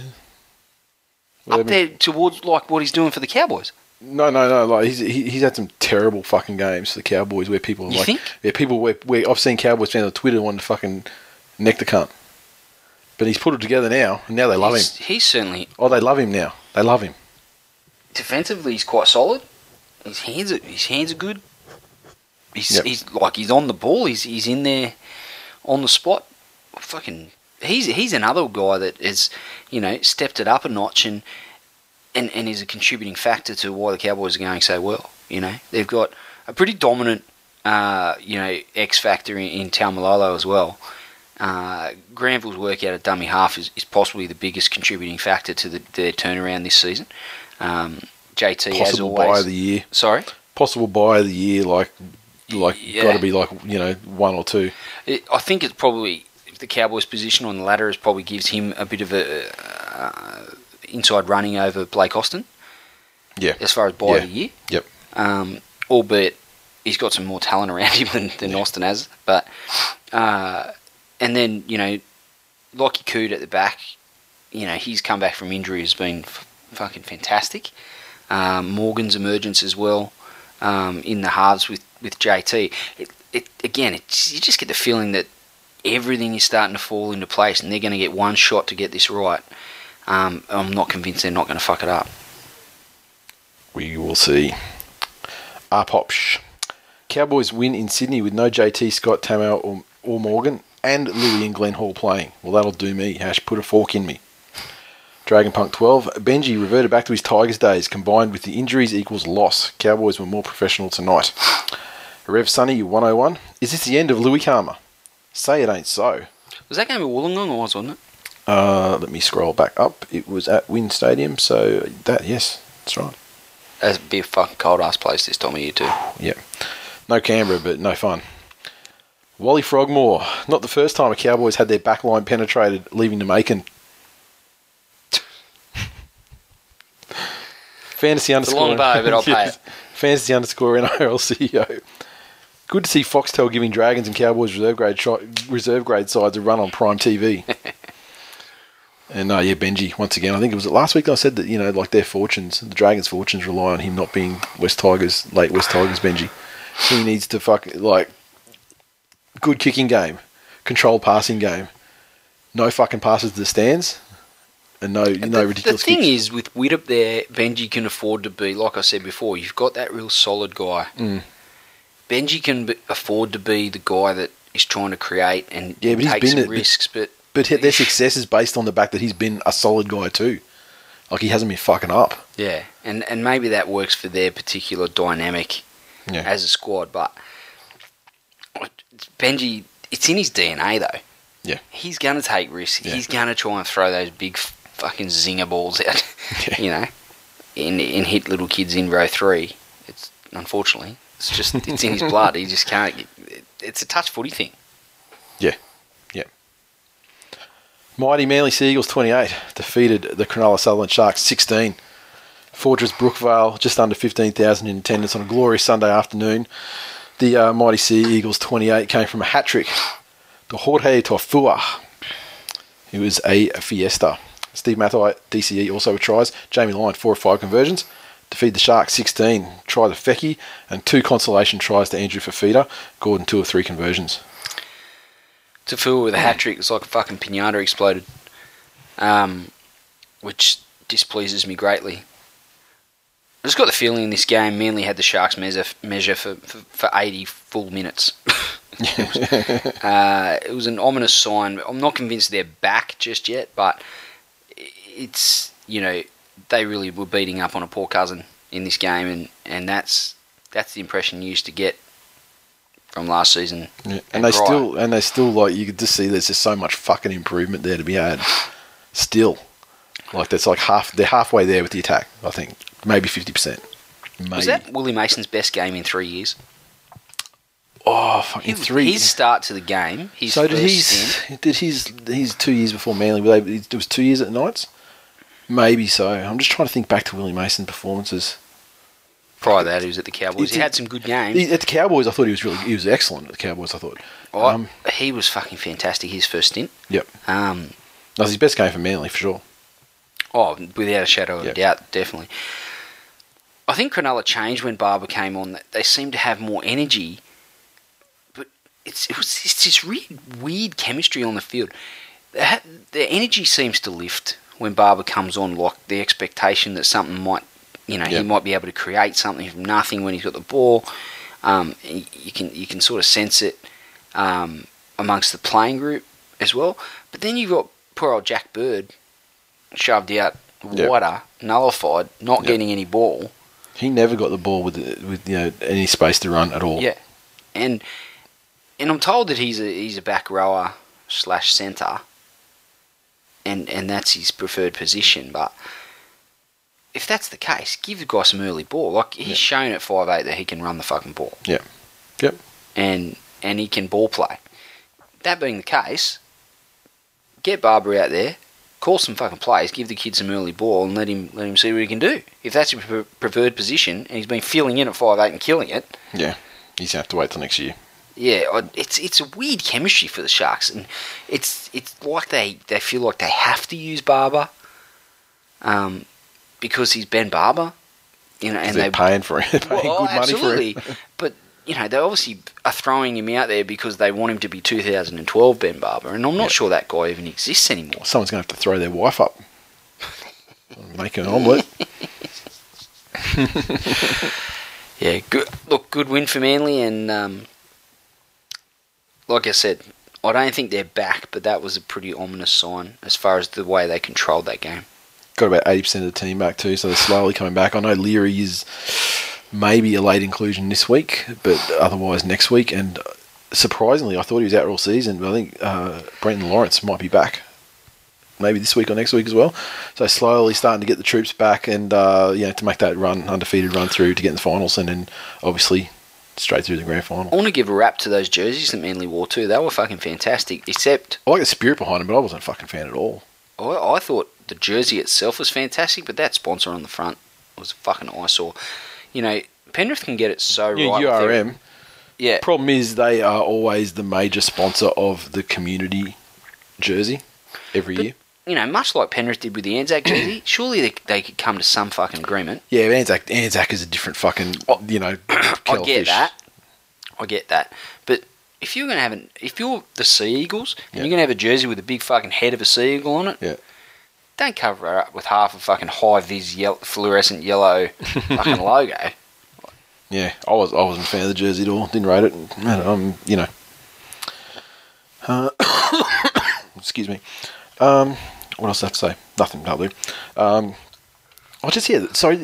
thing, the refereeing. Fuck, and we got there. I want to lead this into. We got there. This leads into to the Monday night game as well. But the fucking penalty, outrageous fucking. We were smashed 11-1 in the penalties at one point, I think. And it's very funny the way the runs and the penalties came into the game as well. 10-0, run of Sharks penalties. And then at 22-4, run of Sharks penalties. And it just makes you wonder how much took their foot off the gas and fucking got ill-disciplined. Well, they took their foot off the gas to let Fafita in, especially for that last try. You could see they were just fucking jogging whatever, it's 79, colon 45 in the game. Who gives a fuck? But this, outrageous. And luckily they're good enough to overcome diabolical shit refereeing. Unlike some teams. JAR TV. Manly are the epitome of modern long-term rugby league strategy. They have a core group that gains new members as old ones leave. Still cunts. Life of Ty. I can't wait for the media to wank all over how good Brookie Oval is as a suburban ground tomorrow. #08. And they did. And all of a sudden, suburban rugby league's the flavour of the month, and this big stadium policy is such a terrible thing because the fucking suburban grounds are so amazing. Well, even if they do lock them in on Sunday afternoon to fucking make them more of a thing for families and that, why wouldn't they? I'm down with that. Special K online. Next horror movie for Glenn is 2 hours of highlights, in quotes, from Ricky Lutelli. Shithead listener. Looks like the Sharks should stick to taking out bodyboarders at Ballina. Snake and Tofu are much, much, much too good. Fucking just some silky fucking passing from Snake. Put him in at 5'8" next year. Earthboy 75. Manly could put up Bill Cosby numbers against the Sharks today. Parramatta Eels. Sorry, Monday night foot bitch. Parramatta Eels 28 defeat the West Tigers 16. Parramatta Eels 28 tries the Timmy Manor. Chris Sandow, Luke Kelly, and a double to the semi-trailer. Chris Sandow 4 of 5 conversions. Tigers 16. A double to Kevin Nagama. Pat Richards with a try. Pat Richards 1 from 3 conversions and a penalty goal. Here we fucking go. Go. What's the over-under on how many games we would have won or even been competitive in this year if James Tedesco was actually playing for Canberra as he had signed to do before doing a backflip? I know you tweeted it, and I'm not sure what people were answering, 2? but close to fucking 0. Very close to 0. 2 max. Because even in the games that he hasn't single-handedly won from start to finish, he's been the guy that's done that first try or put the first couple of things. You know, when you're having those 20-minute games where you do the 20 minutes of dominance, he was the one that was doing that 20-minute stuff. Yeah. Just fucking phenomenal player. It's so good to see him back to well, I say back to his best, but we never actually got to really see his absolute best. Yeah, he's blazing new ground this year. Yeah, for sure. Yeah. He hadn't done a lot before when he got biscuitised, he's been. He was all hype, and he had he was all hype except he had he didn't have the time and the persistence applied to him that through injury that people like Brooks and Moses have been receiving. You just get the feeling. Why would you do that?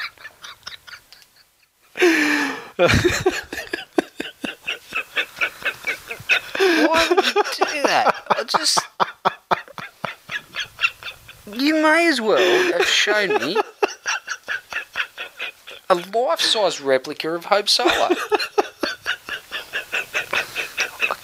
I'm trying to have a serious rant here about my football team. Sorry, do that. Sorry, continue. Just get the feeling for the Tigers that every week is a different problem.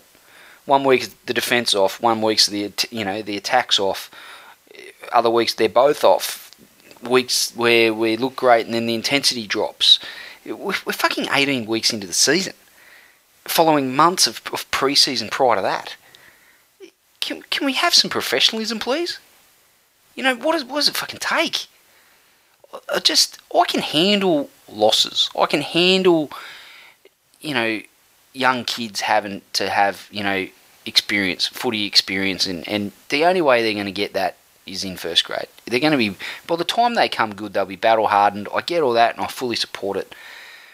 But some of the fucking tripe that they've dished up this season, it's just an effort and an attitude thing. And as far as professional sport goes, some of that is indefensible. And for JT to come out and say, JT come out and said in the press conference that there was a lot to like about the performance. And honestly, of all the things where he's really drawn positives from games where there didn't seem to be a positive, I actually agree with him for this game. Because we actually played a lot of good footy here. The footy that we played where we coughed up the tries, Nagama under the high ball, it's his kryptonite, we know it. Unfortunately, he's had games where he's been brilliant under the high ball. He's had games where he hasn't contested, high balls. He's great when he's got his feet on the ground. Yep. And he's got a little bit of time. Didn't seem to want to leave the ground. Did not seem to want to get 1 millimetre off the ground. And when you've got a guy that's probably a good foot or so taller than you and probably a good 30 kilos heavier than you, probably want to jump for the ball, son. Yep. That's all I'm saying. Other than that, I think Nagama had attacking was fantastic game and did some things that there's no one else in the club that can do those sorts of things, and I fully support his position in the side. And quite frankly, I get the feeling that when Noffa comes back and he's fully fit, then Nagama, is going to struggle to hold on to that position. But he's a fantastic player, and just like I said, every week it's something fucking different. All I want is them just to be competitive every week. I don't expect them, to win every week. That's why I put an asterisk. You were competitive. Huh? You were competitive. There were times when it looked like this game was over in your favour. But what about last week? Why is this week... Why was last week so different to the week previous and this week? Yeah. That's what a professional side does. And I get that's what they're trying to do. But there just doesn't seem to be that level of desperation that you'd expect from a side that is slowly starting to see things slip away. And they're close enough if good enough. I'm just not convinced at the moment that they're going to be consistently good enough to get there. You have to win every game from this point on. No, we don't. To get in the finals. Apologies, I don't know who tweeted it, but someone said that Drinkwater, who filled in for Brooks, didn't actually have too much of a different game to what Brooks has been having. Yeah. Fucking fantastic, analysis. I really agree with it 100%. He took some wrong options and he grubbed the ball dead on the third tackle, which was fucking horrible. But But Brooksy's had some fucking clangers as well. Yep. You know, why we seem to have such trouble threading a ball through the defensive line into the in goal? Why is that? Why is Robbie Farah the only one that seems to be able to do that for us? Well, let's take it like from not so much of a little micro level. Let's zoom out on the fucking worldview of the Tigers a little bit more and say, not why can't you thread a ball through, but why can't you thread a halfback through from dominant 20s into firsts? Think of your Millers and your fucking Lazaruses, your Brookses. There's been a lot of next big things coming through that fucking gate. Yeah, look, I'm still 100% pro Moses and Brooks. Who's the 7 that's carving it up into the 20s now? I'm not sure. I can't remember his name. I'm sorry. I know his face. I know his. Lock him in for your revelation pick next season. Oh, please. They will continue to trot Moses and Brooks out. Brooks can go fucking play for Doncaster with fucking Quasi Grotto. Jeez, that's tough. 15 grand. Semi Radradra looks like an immortal after playing football for only 3 years, albeit playing rugby prior to that. But half the Tigers squad have played rugby league their whole life and look like they've never seen a footy some weeks. Why is it always the fucking Tigers? Why is it that they were down 12-0, they copped a rough decision with that no try? Yep. Yep. But it fucking happens, and yet I can see arguments against it, although I don't agree with them. I see what you're talking about, the Teddy one. I could see the arguments against it, but I don't agree with it, and I don't think it was right that they didn't. That they went that way. But yeah, look, we played some good footy, and we led 16-12.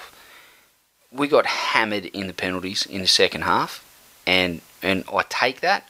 I agree with it. I would have to have a look at every penalty, on a case-by-case basis and say, wow, that was harsh. There's a lot of dumb hand on the ball bullshit. That was ill-discipline. Are you going to sit there and say that, the vast majority of those penalties were ill-discipline from the Tigers? Yep. You could definitely look at a bunch of plays from Parramatta and say, geez, we should got a penalty of our own there. But I think whilst ever you're doing that, and it contributed to the result, I've got no doubt in saying that. But while ever you're really focusing on the refereeing like that, you're glossing over some of the things that the Tigers did when they led 16-12 that allowed Parramatta to get the momentum, get the lead back, and then go on with it. They didn't build any pressure. Yeah, but you also have to recognise that the Eels were up 12-0, weren't they?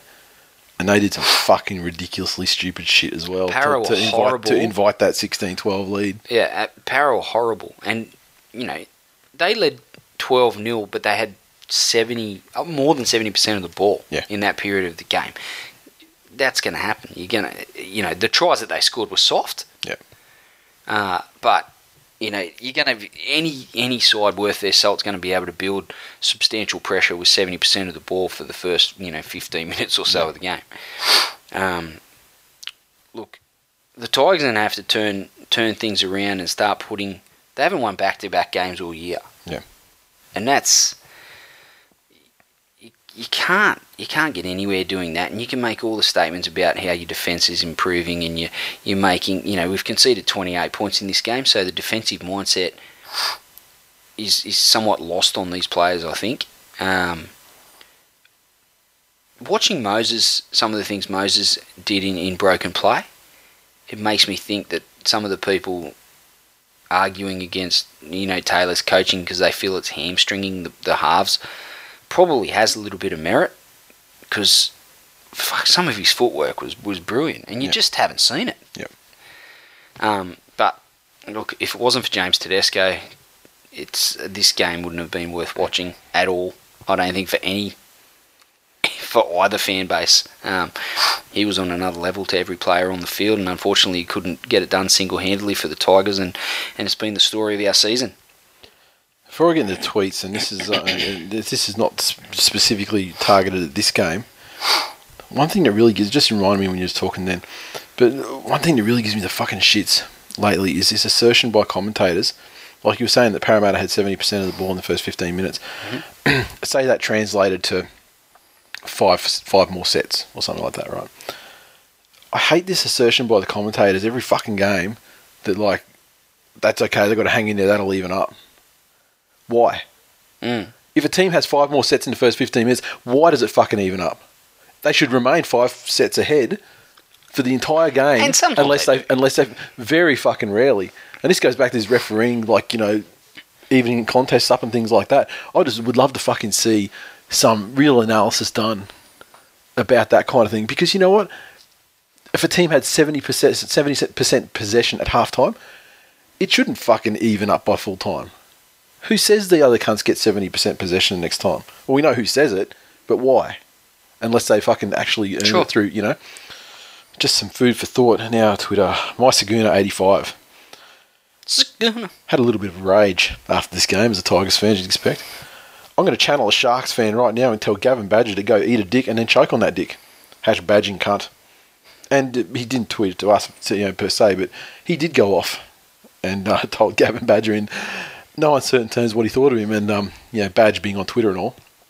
Karim Karan, JT in the press conference was adamant the club's headed in the right direction. A true #Tigers in decline believer. Machu. We missed less tackles, made more line breaks, made less errors. We made 76 more tackles and they missed twice as many as us. #ref's fault. Scotty Eel. Never thought I'd see another player have to carry his team like Hayne did, but Hot Sauce has given it a red hot go. Yeah. Steve-O wins. Semi is the next Hindmarsh. A great player that will end up wasting his career at the Eels. Truth. John 17. That is JAAHHNN 17. Tedesco's Italian for one-man team. #run T. He's got #M&B got nothing. #long-time listener. #first-time tweeter. Good times. Wally Frogmore. Speaking on the Tim Manor try, and I thought it's a perfect way to end the tweeting for this episode. Tim Manor just ran through a gap wider than Hope Solo to score. #holy moly.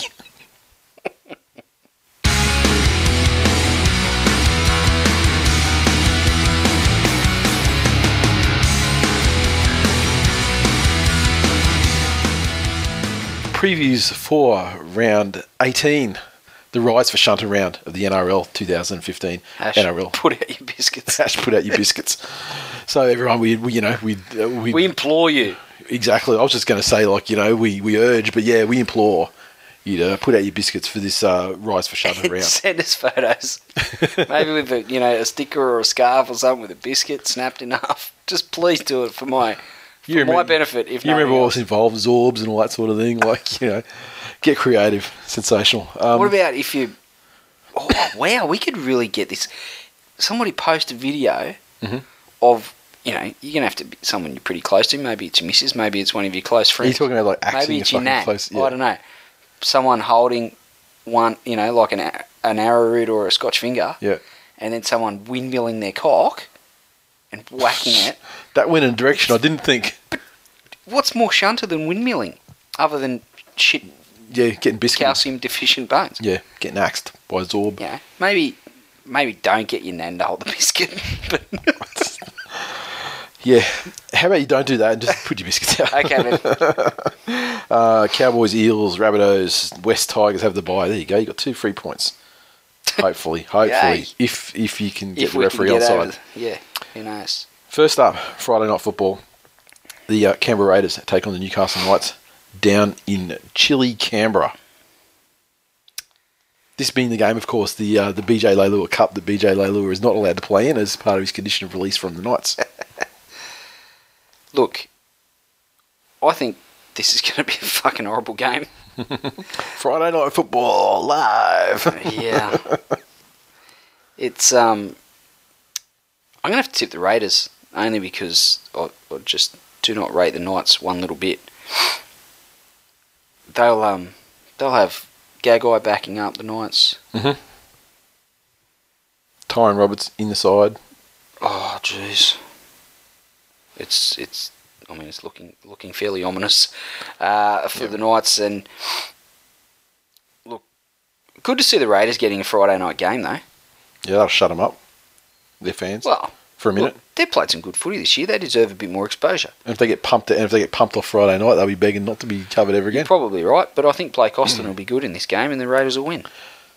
I've maintained for weeks now, 6 weeks probably, that Newcastle Knights are the worst side in the comp. I maintain that. Therefore, Canberra is better. It's also a Canberra home game, and that doesn't mean as much as say, like, Manly home game, or a team that has another team that has a real ominous record at home. But it does fucking mean something, especially in this stage of the year, in this stage of winter. So on that, Canberra win. Next, Saturday Arvo, down at the Muddy Puddle. Penrith Panthers take on the Sydney Roosters. Bit of a rivalry, these two clubs, and they always put together decent performances against one another. Panthers' combination in the halves is coming right back really quite solidly, I think. See how its kicking game will turn the Roosters forwards around. Big ask for the Panthers. They're on a bit of a surge, couple of wins in a row.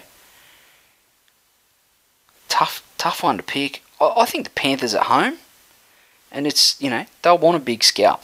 And they'll want to put the NRL on notice. And look, you couldn't tip against the Panthers in put out your biscuits round. Yeah, you could, because, they probably don't have the resources left in the club, following, of course, the immense hush-hush settlement. They blame Ronnie Palmer. The Shunt Panther, the hush money pimp. They blame Ronnie Palmer for the terrible injuries at the Panthers. But let me tell you, if Ronnie Palmer was working with a full budget, they'd probably be fine. Sorry, boys, can't afford an ice bath. Sorry, boys, no massages. Got to fill up these brown paper bags. Can't afford tendons, tape, anything. Be like, yo, bitch, I'm here for the hush money pimp's salary. You got my brown paper bag? I don't think you had to collect it. I'm sure that they would just, direct transfer it or you reckon? something. Yeah. How do you direct transfer a brown paper bag? Well, they don't do a brown paper bag. They just, they would PayPal it to him. Like fucking Walter White's son with the cancer donation page. It's lost on me. I'm going to tip the Panthers. I'm tipping the Roosters. Fucking Panthers, no way. And whoever the fuck is doing halftime entertainment, may you rest in peace. May you duct tape your joints. Really? Just duct tape, like a roll on a roll on each shoulder, roll around each knee, roll around each ankle. You're going to look ridiculous, but just bubble you're going to wrap. be safe. Just bubble wrap. Now, also Saturday, 7:30 game, Canterbury Bankstown Bulldogs take on the Brisbane Broncos, ANZ. Broncos away from home is never a really huge problem, I have to say. Bulldogs playing some pretty good footy. I think this will come down to who wins on Wednesday night in the Origin. Yeah, if New South Wales wins, I think Clemmer will be on a fucking tear, and he'll want to just keep on playing. Yeah. And that might lead the Bulldogs to victory, but I don't know. I think I'd have to lean towards the Broncos in this one. It's a very tough one to pick, though. Broncos are better form. The doggies aren't going too badly at the moment, but I wouldn't be surprised if they won. But yeah, Origin, like injuries, fatigue, sure, and just the mood. If this was at Belmore, I'd pick the Bulldogs by 30, but considering it's not, I'm going to have to lean towards the Broncos.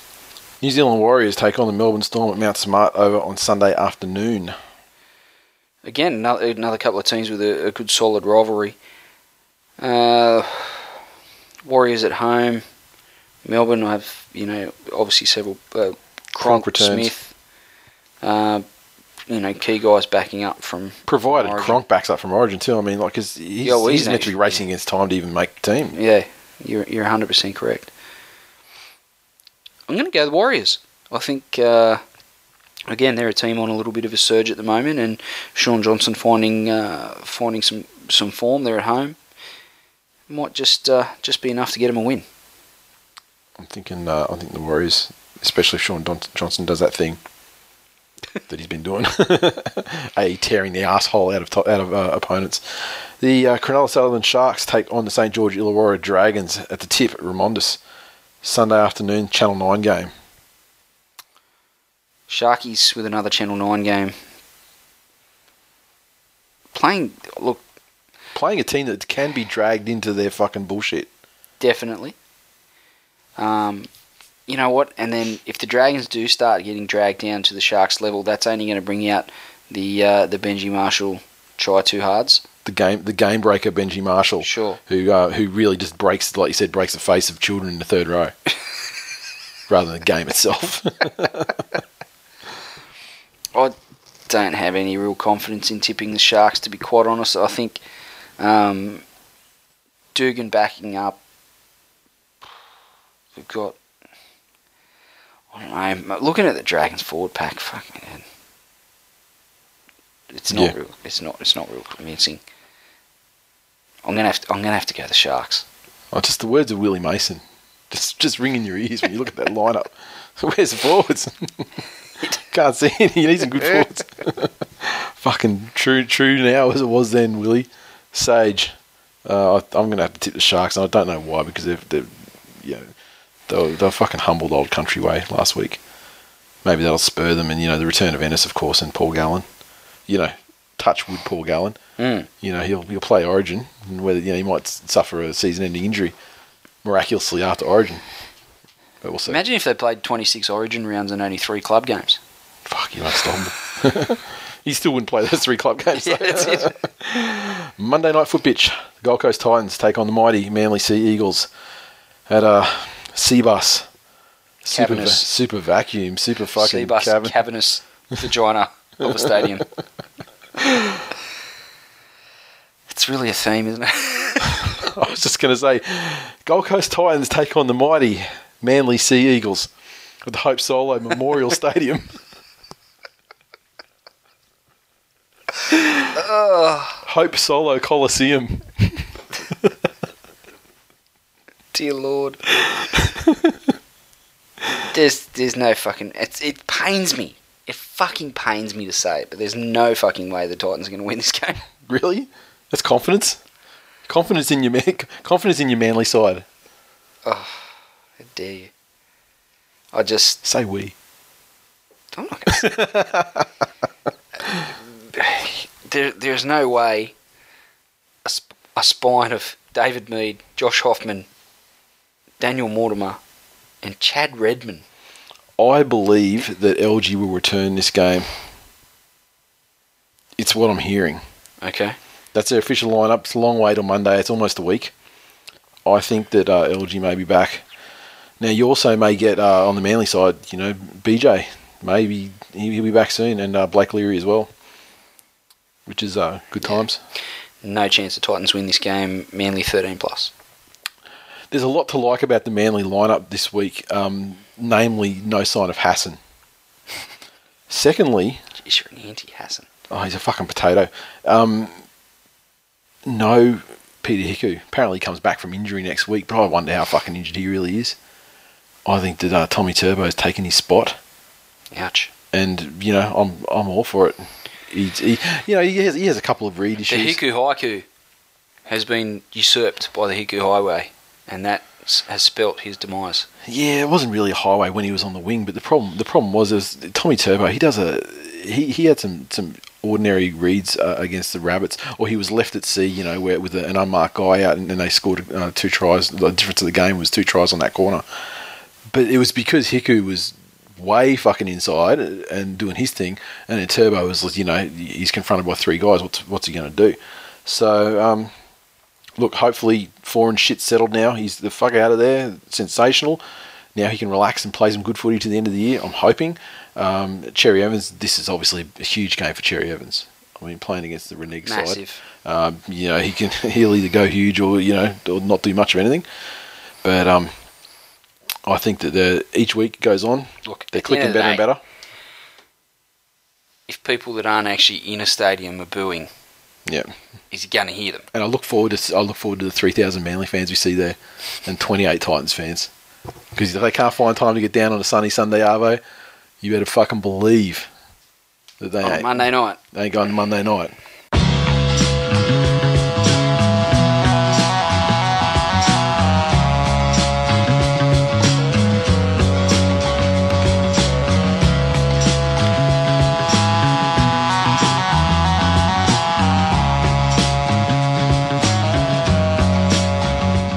that is full time for episode 196.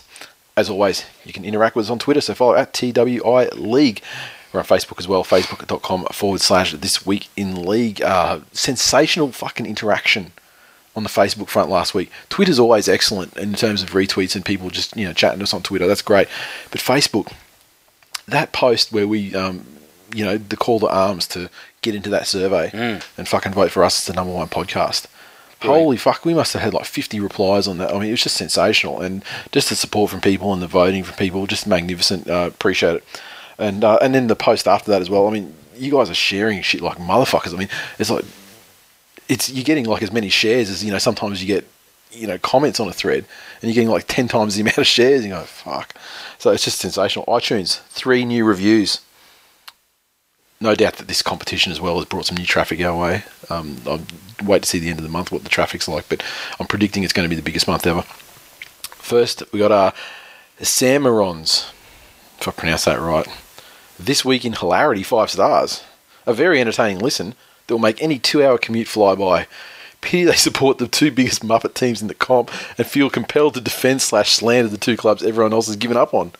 P.S. The greatest oxygen thief to pull on an NRL jersey is Scott Minto, #no contest. Fucking dare you. Wow. Scott Minto.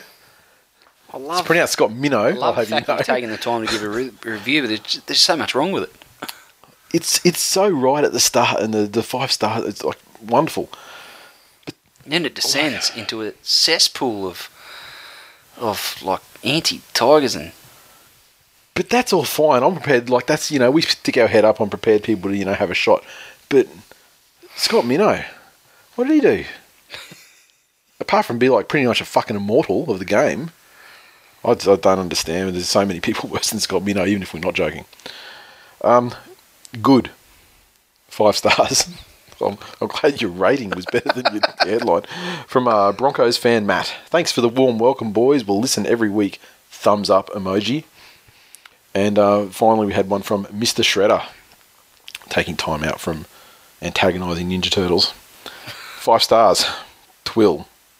Easily the funniest and best rugby league podcast out. They may follow a couple of last place teams, but at least they're funny. Obviously, Mr. Shredder and Samarons are fucking tight. Maybe Samarons put two reviews down. I mean, very similar in content there. Sure. Last place teams. Thank you for taking the time. How dare you? There's only one last place team, I hope you know. Well, hang on a sec. Can we just go back 7 days or so when the Tigers were equal last? Why are you living in the past? Why are you living in the past? Because we're not equal last. You're 2 points behind. It's much more comfortable living there, Nathan, because the future is so fucking hurtful. Yeah. Equal last. That's not a thing anymore because there's a difference of 2 points on the ladder.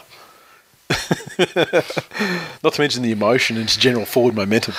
But seriously, thank you very much for those iTunes review, guys. And of course, the best way you can support the show in terms of like our iTunes chart performance is by subscribing to the show, hitting that subscribe button, and giving us a rating and review. Tipping. The round hasn't finished for tipping yet because this Origin game is included in it. As we stand at the moment, though, David Kingston's lead has been slashed to 2. And he has 78 points. Matthew Bell charging up into second place, 76. 2 points ahead of Solzy, Mikus, Ben Diggity, Chris Blackwell.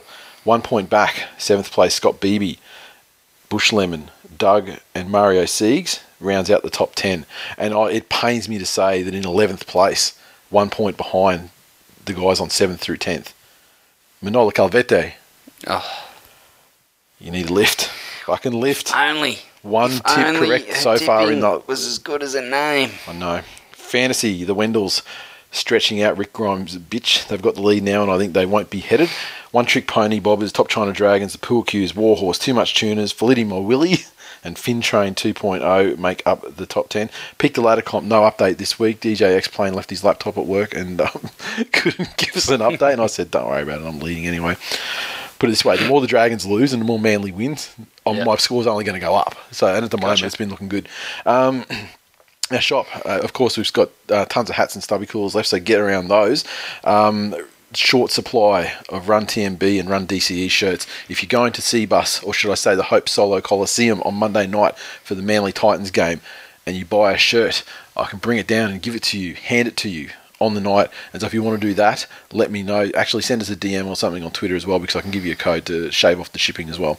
And yeah, finally, on a sad note, I want to give a shout out.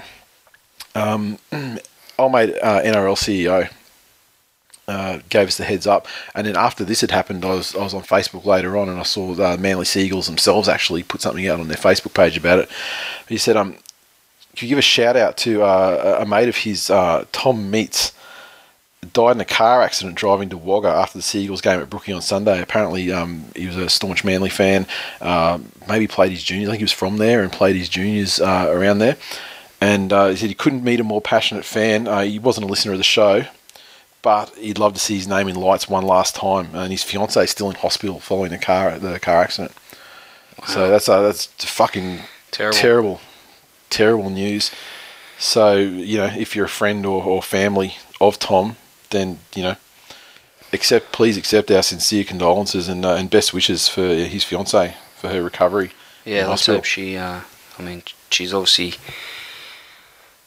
she's got some hard times ahead, both, you know, with her own with her own health, but not only that, but also the putting the rest of it back together. Tragic loss as well. Some really hard times ahead for her, so let's hope family and friends rally around, and there's not much you can say. That is an absolute horrific situation. And on that sad note, bring it to a close this week. See you next week.